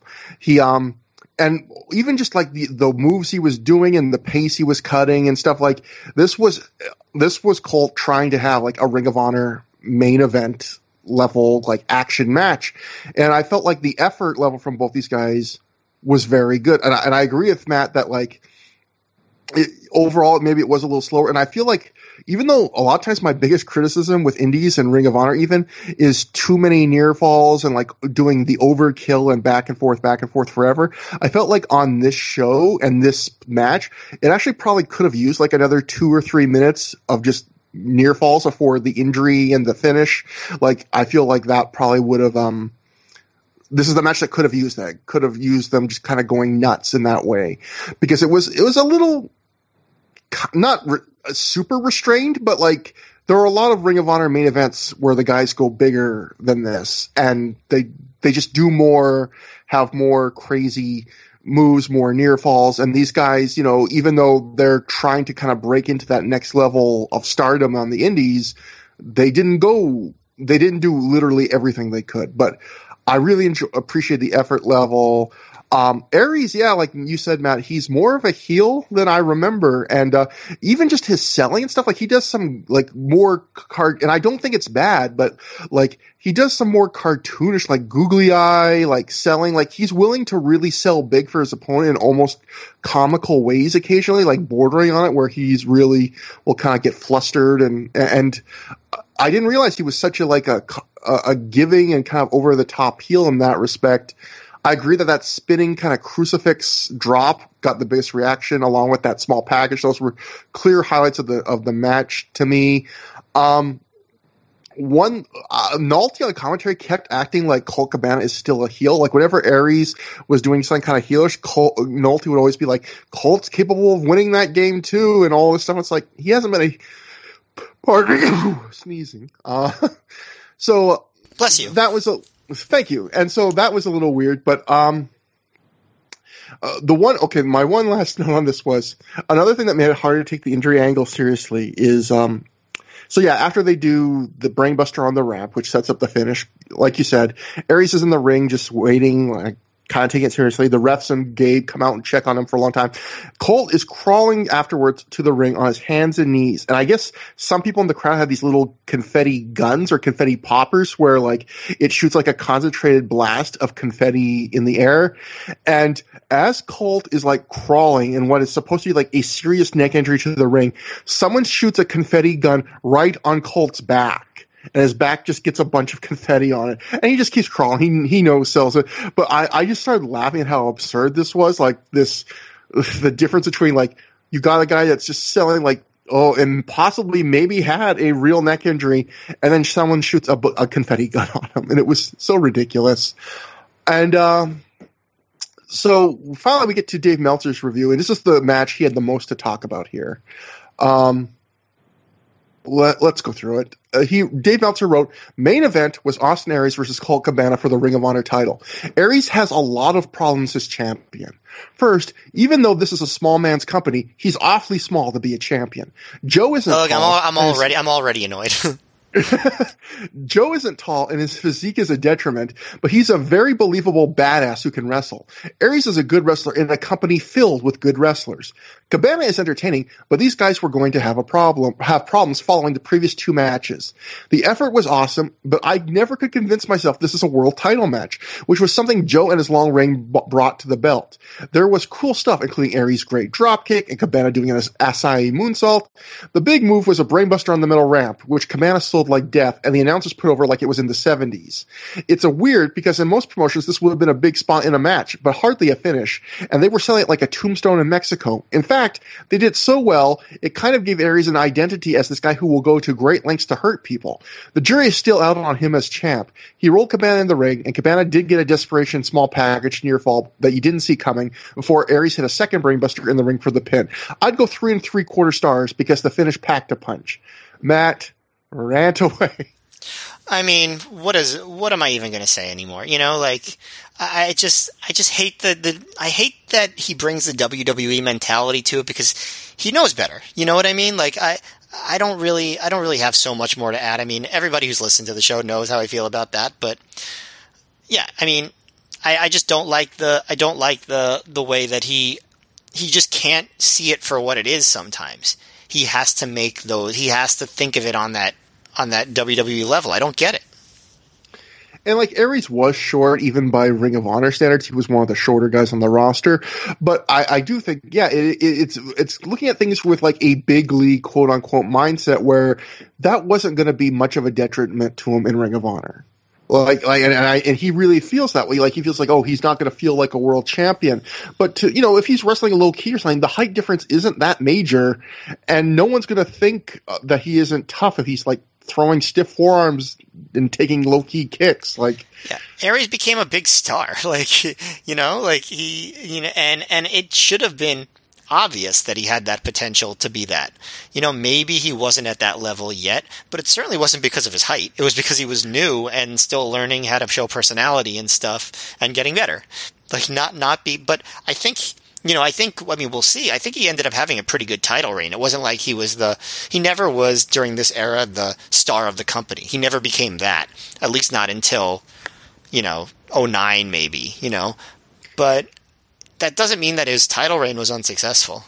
And I think it goes back to what Joe said when he started to review this match, where he said, he noted that Aries had an impossible, like, these guys had like so many things going against them, and like, Aries is kind of in this position that it's really tough to follow Joe's title reign, and you kind of see an example of that with Dave's comments, where the first half of that review is kind of comparing him to Joe's title reign, and that's something he was going to have to face. How often does a new champion of any kind have their first title defense be something that's so spectacular and like, where the entire act is just like down pat and everything is so over? That never happened. Didn't happen with Samoa Joe. Didn't happen with Xavier, you know what I mean? Like, it's that, like, these things take time to build. And I'm sure they knew that going in with Aries. Like, his first title defense wasn't some big match. It was against another guy who had been considered a mid-carder. And, so I think they were trying to elevate these guys, and obviously there are going to be some growing pains there. And I think as far as things go, they were pretty minor in terms, I mean, maybe if that Cabana injury was real, that's major. But if in terms of like things not working as well as Samoa Joe's stuff did, yeah, but I still think it was pretty good. Yeah, that's such a high bar. Joe, do you have any thoughts on this, or should we just keep going? No, let's keep going. Okay. I do actually have that note I missed, Matt. I thought I didn't have. I do have it about Colt's injury. This is from the Pro Wrestling Torch later on. Colt Cabana returned to Ring of Honor for the first time since August 28th and suffered a neck injury. First off, Torch completely got that wrong. He returned at All-Star Extravaganza, which was not August, I don't think. So All-Star Extravaganza 2, that is. And he suffered a neck injury against Austin Aries when taking a brainbuster on the entrance ramp. Cabana's message board stated, quote, Colt Cabana went to the hospital early Sunday morning after feeling chronic neck pains while attempting to sleep Saturday night from a rough match with Ring of Honor champion Austin Aries. The x-rays showed extreme movement in both his C3 vertebrae and a very slight nick in his C4 vertebrae. Doctors have told Cabana to take 2 to 3 weeks off. Cabana promises he'll be at PWG on January 22nd. It's unsure whether he can wrestle or not. More updates to come soon. So I should have checked. I didn't check to see if he actually did wrestle that show, but that, according to his website, that's what they say. After the match, more people come to the ring, including CM Punk, to help Colt to the back. Colt sells like he's in a tremendous amount of pain. The crowd chants for him as he goes to the back. And finally, it is time for our main event confrontation. Yes, it is a rare main event in Ring of Honor that is not a match. Mick Foley comes out to a huge reaction, like a top 5 reaction up to this point in Ring of Honor history. Not quite a just incredible reaction, but a big reaction. Mick says he must be pretty over to give him to get that kind of response after sitting through 3.5 to 4 hours of the best wrestling he's ever seen. He puts over the main event and says he was in the back wondering how he was going to be able to follow that. Mick says then he realized he has something in store for Samoa Joe. A gift, something he's needed. Mick does the cheap pop with Boston, saying, I'm right here in Boston, Massachusetts, but then corrects himself and says, I'm here in a suburb of Boston. Foley then introduces Joe as the former Ring of Honor champion, gets him to come out. A pissed off Joe marches to the ring. He's standing in the ring still in his ring gear, but with a Ring of Honor hoodie over top of it. Foley hands him a shirt and says he deserves it. Joe unfolds it to discover it's a Cactus Jack t-shirt. Foley says he has something else to give Joe, though, and it's not a Cactus Jack hardcore ass-kicking. The crowd groans that the gift is a disappointment, but Foley says the crowd isn't going to walk away disappointed because what he's offering Joe is an opportunity. It's a shot at Triple H for the WWE Championship. That gets a mixed reaction from the crowd, I'd say, but more cheers than boos. Joe asks if that's Foley's gift, a shot at Triple H. Foley says, not exactly. He's giving him a shot at Triple H for the world title. He's prepared to offer him a spot in the Royal Rumble, and that gets a big pop from the crowd. Mick says all Joe would have to do is take out 29 other superstars, and he's in there with Triple H. Mick says he can make that happen with one phone call, and he pulls out an old cellular flip phone. Mick dials a number and says he has the big guy in Cambridge on speed dial. Joe grabs the phone and looks at it, and then he goes, "You called a writer?" And yes, indeed, I guess he called Brian Gerwitz. And so Foley says that as far as Joe's concerned, a writer's the head man, because Mick sat down with Vince McMahon and made him watch a Ring of Honor DVD, made him watch Samoa Joe. Mick says Vince cringed and popped in all the right places and said, "Oh my God, Mick, what a hell of a talent. He'd be right at home in the WWE." That gets a lot of boos. Mick says that Vince said that Joe would have to tone down his style a bit. That gets more boos. Mick says that when Vince saw the Ole Ole, he went, "No way, no way." I guess this is the early start of No Way Jose. "Do you think Triple H would take a boot to the face like that?" he said. Mick says, "We've got a guy in WWE who hurts people. His name is RVD." Mick says, "We saw his push go right down the toilet because he couldn't do it Vince's way." Mick says Vince told him he'd be into Joe as long as he toned down his style and that they could cover that fat son of a bitch up. Now, once Joe hears that, he starts itching for a fight, but Mick tells him not to get mad. Vince said it, not him. Mick says Vince also told him if he wanted to see a pair of droopy boobs, he'd hire a 50-year-old woman. Joe then pulls off his hoodie to get ready to fight. Mick says they talked about renaming Joe, something like Wild Animal Joe, Raw Fish Eating Joe, or hell, since Rikishi is gone, they could put Joe in a thong and have him start to do the stink face. Joe snatches the mic away from Mick at this point and kind of bullies Mick into a corner. He leans in to say he's worked here for 2 years, and if Mick thinks for 1 second he can insult him, he better be ready to fight Joe unless he has something good to say. Mick grabs the mic back and says he's been in the ring with a lot of superstars, and Joe's breath is the mintiest, which I thought that was pretty great. Mick says, God forbid we make someone laugh at a Ring of Honor show after 4 hours of seeing bodies splattered on concrete. Mick says he's being serious now and asks Joe what his goals are. Becoming Joe Ring of Honor champion again? Mick gives a sarcastic woo at that. Mick's intensity picks up and he says he's given Joe credit where it's due. He's told everyone he thinks Joe is as good as anyone in the A-League. He saw him and Punk tear down the house for an hour, something Mick himself has never done. Mick says though Joe can do it. No, Mick asks though, can Joe do it when he's out of his element? It's one thing to be a big fish in a very small pond. It's another to be a big fish in the biggest pond of all. Mick isn't talking about 600 or 700 fans. He's talking about millions of eyes around the globe. Mick isn't talking about a couple handheld home video cameras. He's talking about multi-million-dollar equipment. He's talking about Raws, live TV, not coming out on some little DVD. That starts drawing some boos. Mick is talking about standing up to the backstage politics, the BS, the backstabbing, and giving your best anyway for millions of fans, not entertaining fans whose idea of a good night out is a squirt of baby oil and a Janet Jameson DVD. That actually gets a pop. The crowd appreciates being talked to that way. Mick asks Joe, what's it going to be? Wrestling Austin Aries again, or getting a chance to take on a WWE superstar?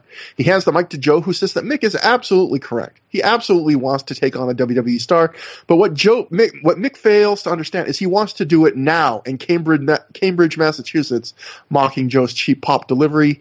That star is Mick. Joe says unless Mick has a carpal tunnel from signing those cute little books of his, he needs to either rumble up or shut up. We get a fuck 'em up, Foley fuck 'em up chant, so they're not on Joe's side at this point. Mick says Ring of Honor is a crowd that appreciates honesty, right? He asks if they want the truth. Can they handle the truth? Mick says the truth is, despite what Ricky Steamboat or Ric Flair might say about his lack of talent, he's one of the biggest stars to ever step foot in a wrestling ring. The truth is, he decides where, when, and who to wrestle, and when he does, Vince McMahon writes him a six-figure check to do it.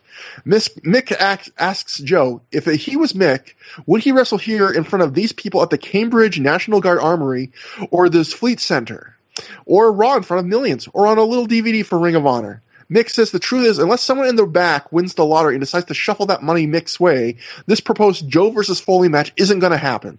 Mick then takes the mic and he drives it right into Joe's head without any warning, knocking him off his feet.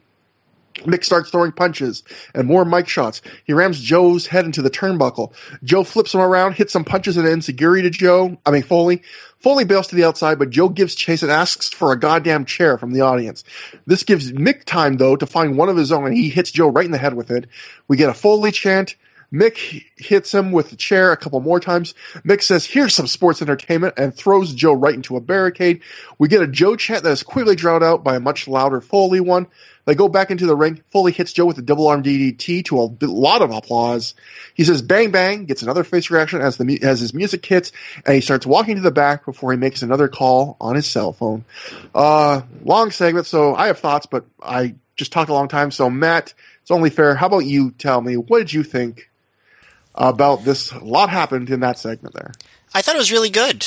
I thought that Foley gave a really good promo.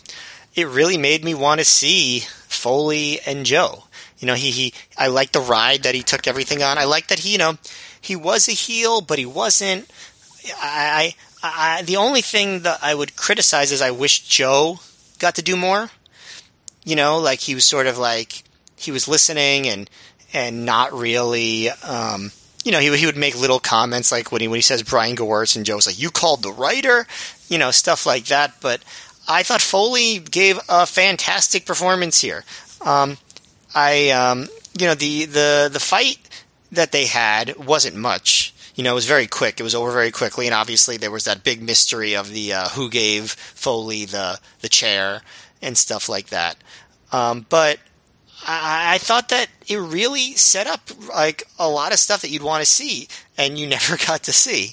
So that's the downside. But I thought if you're going to end the show with like a big main event promo, which obviously ROH never does, starting and ending a show with a promo, like that's novel. But this was a good one to use. This was good. This was good stuff. Made it seem like the big focus of a lot of the year was going to be Foley and Joe, and for various reasons it was not. So, Joe, I want your thoughts on this, but also, since you were there live and going to the show at the time, like, did this give you what you expect? Like, when you hear advertised, like, a confrontation versus Samoa Joe and Mick Foley, like, what are you expecting? Like, did you expect to see more than this or less than this, or did you have, like, no expectations at all? And what did you think about this?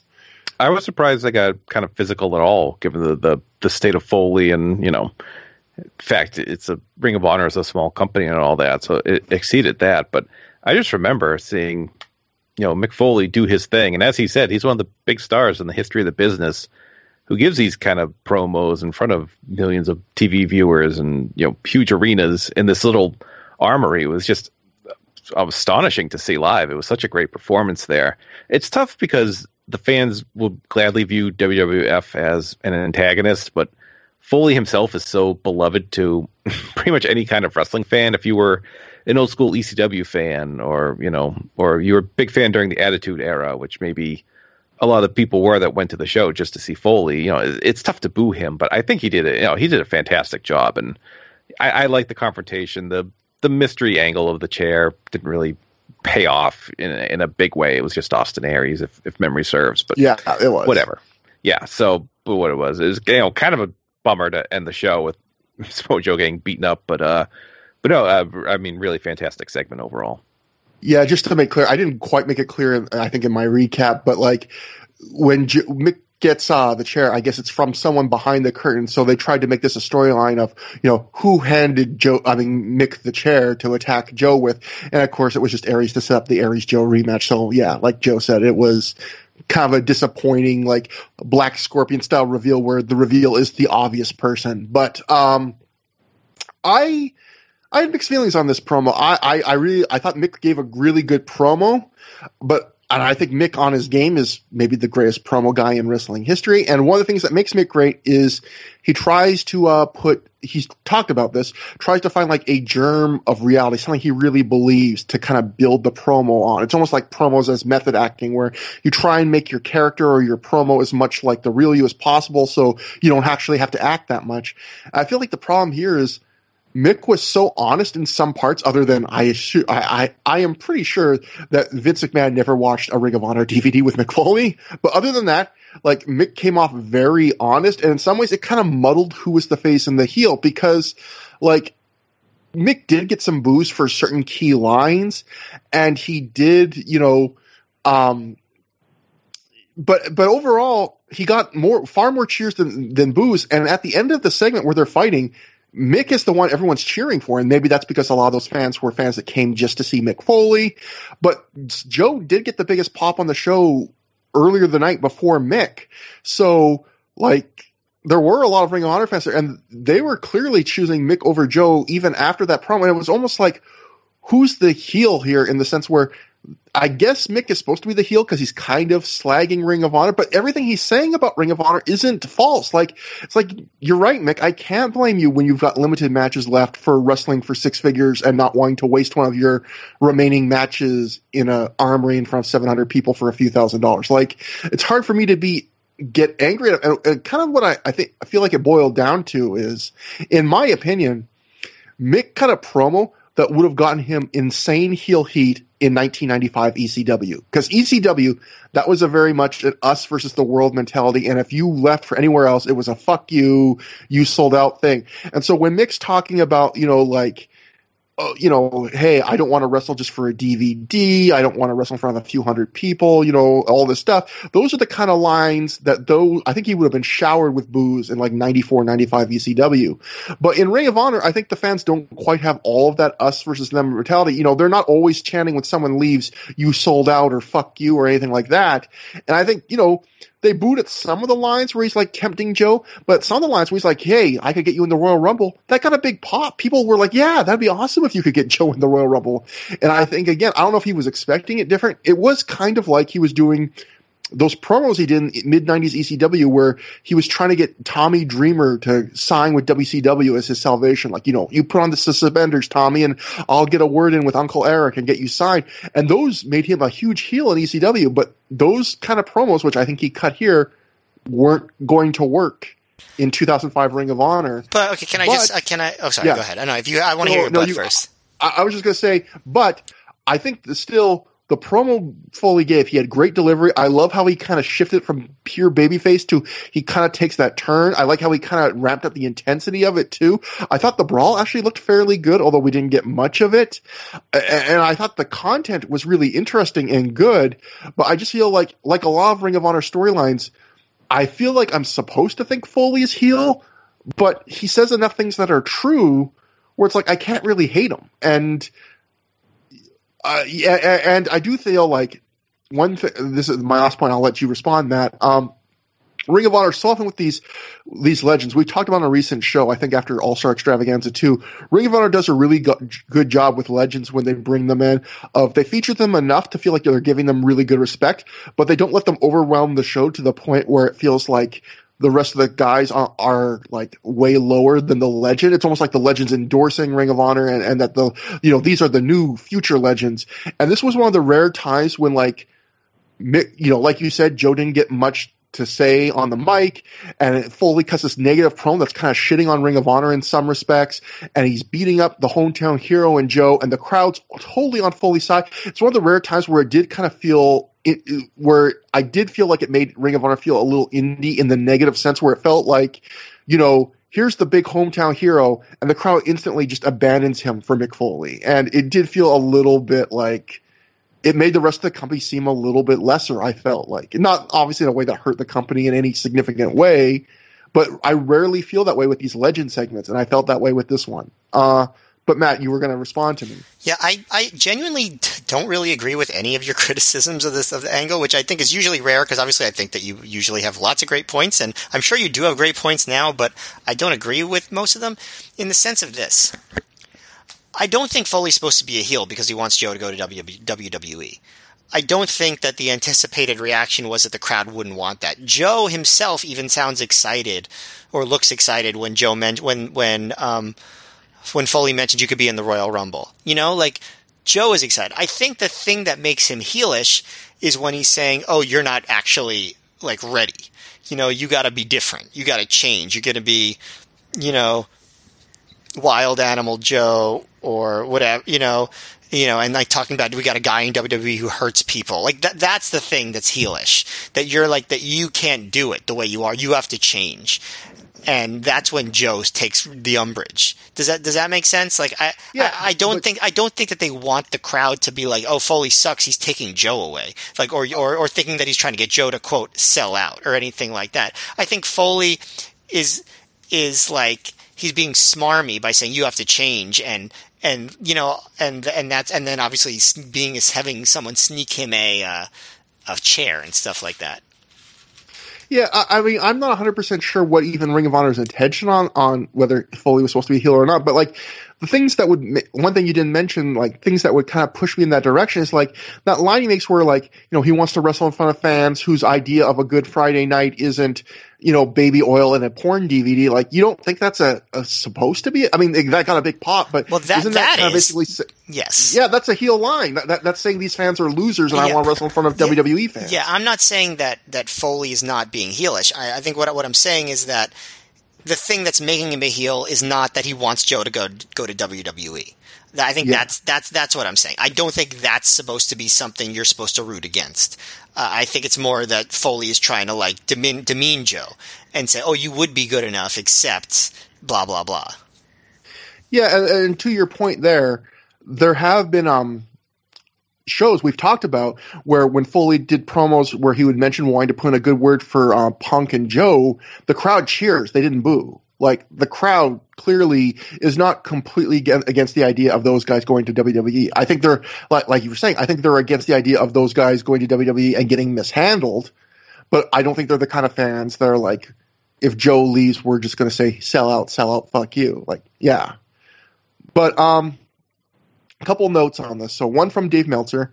Meltzer wrote, the highlight of the show to me was still the Foley-Joe confrontation, and this was 95% due to Foley. This angle was so good on so many levels, with the Foley attempt at a heel turn, Dave writes in brackets, it didn't take, but didn't make the segment any less memorable, that it will almost surely be one of the best segments in wrestling of the year. Between the subtle turn and Foley's ability to make everything he did make sense, and also how he gave credibility to everything he said. So Dave loved this segment.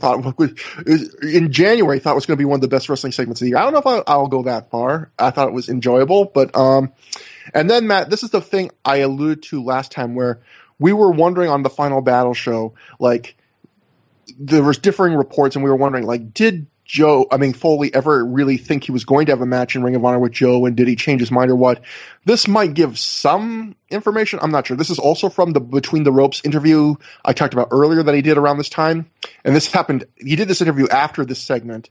Foley said that after doing his angle with Samoa Joe in Ring of Honor with 1 minute of wrestling, he could barely walk the next day, and he's not in good shape right now and hasn't trained much since Backlash. So, like, I don't know if maybe even if he was ever thinking maybe he could wrestle with Joe, like, I bet you this could have changed his mind. You know, if he says he really couldn't walk the next day, I think somewhere else he said he couldn't get out of bed hardly the next day after doing, and like as you will attest to, Foley and Joe didn't do much here.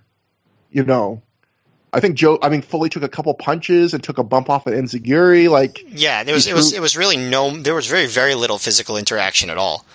Yeah, and so Foley saying I could barely walk, you know, if that's true. I guess just from dropping to his knees when he hit the punches. Like, that's the only thing that I could think of that would have caused that. Yeah, it's definitely something. It was interesting to find that. But, so, couple less segments left on the show. Next, we go to Colt Cabana backstage with a towel pressed on his neck and shoulder. Colt says Aries took out his shoulder last time they were in Boston, and this time he took out Colt's neck. And he's doing it outside of the ring with weapons, chairs, stages. Colt says, let's do it in the ring, at the kickoff of the 3rd anniversary of Ring of Honor. He knows there's going to be a steel cage on that night, and he's not going to let Aries leave that ring. He double dog dares Aries to face him in the cage. Aries is going to have to do it on the inside. Colt says he will dominate Aries in the ring and become the new Ring of Honor World Heavyweight Champion.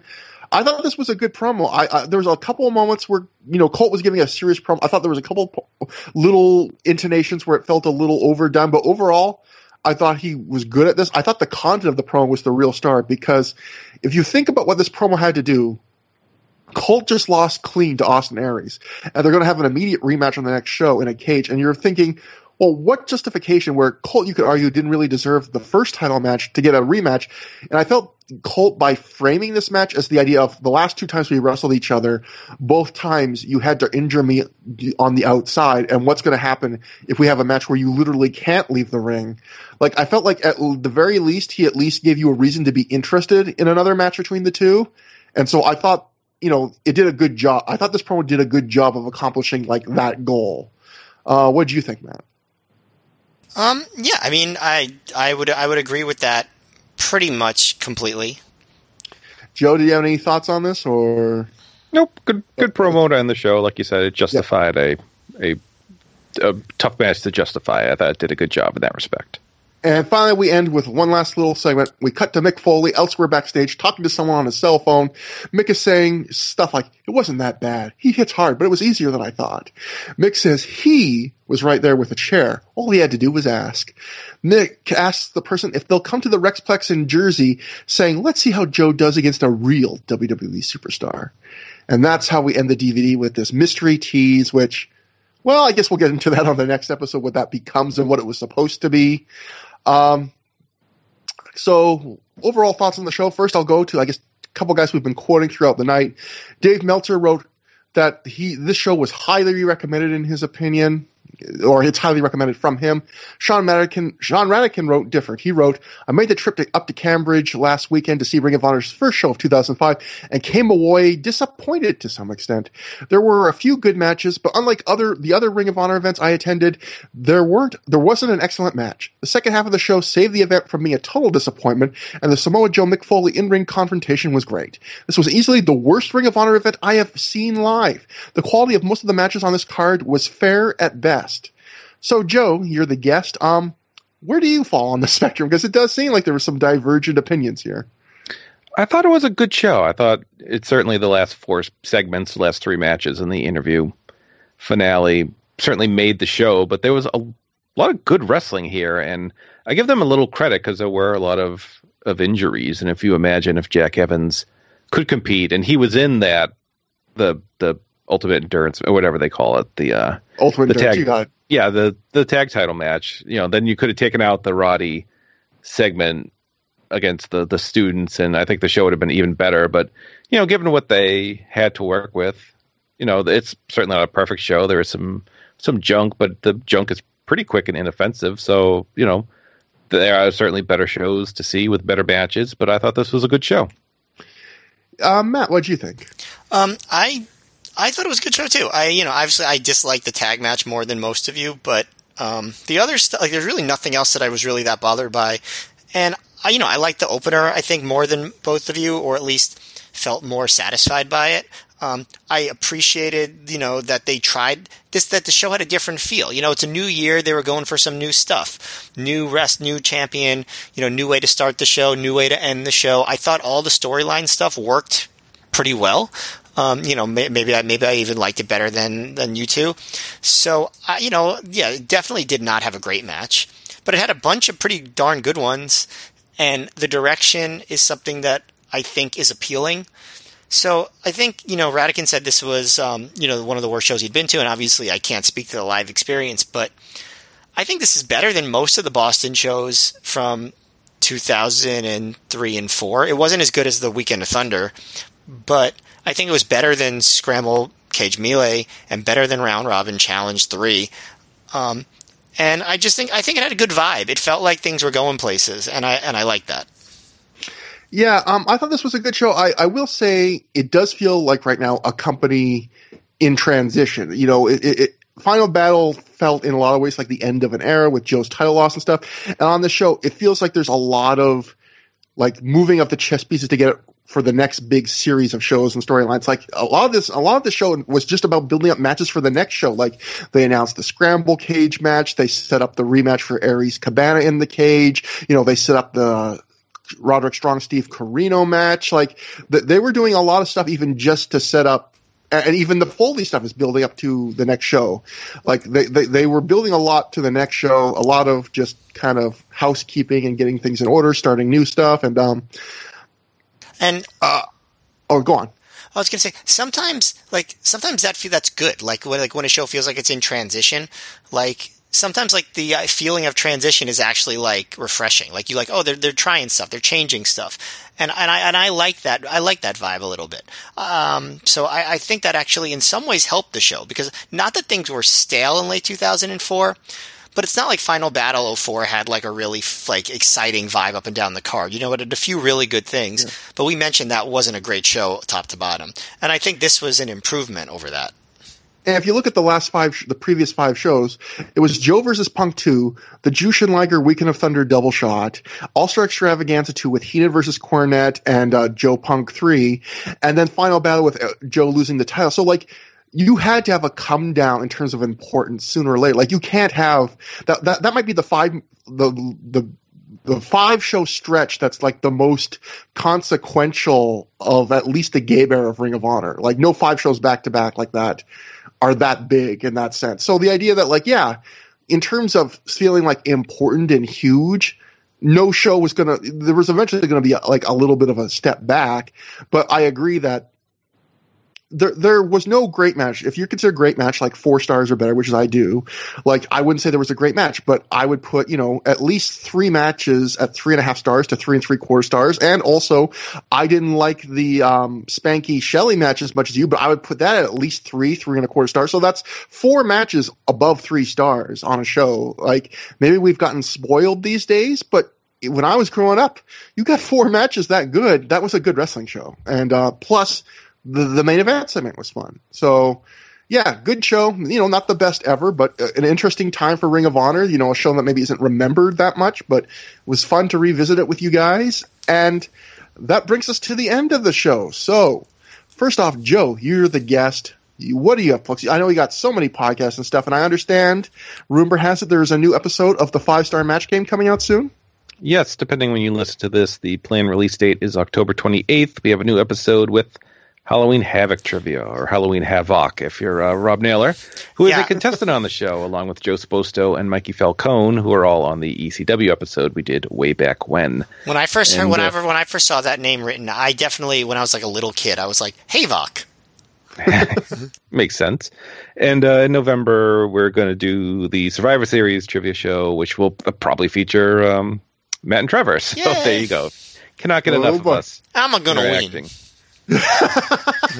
Mario Kart voice. Wow. And of course, Joe Sposto, friend of the show, Joe Gagney, frenemy of the show, and we've been on 5-Star Match Game, so everyone should check that out, obviously. And Joe recently mentioned this was 15 years in the old wrestling podcast business. Joe is one of the Mount Everest of wrestling podcast guys, so it's always great to have Joe on the show. And everybody who listens, give Joe a big thank you for staying on with us for 3.5 hours tonight. On a Saturday night. Between technical difficulties, some delays, Joe is a mensch. Yeah, absolutely. I can say that because I'm Jewish. I can't say it because I'm not Jewish. That's right. Never say it.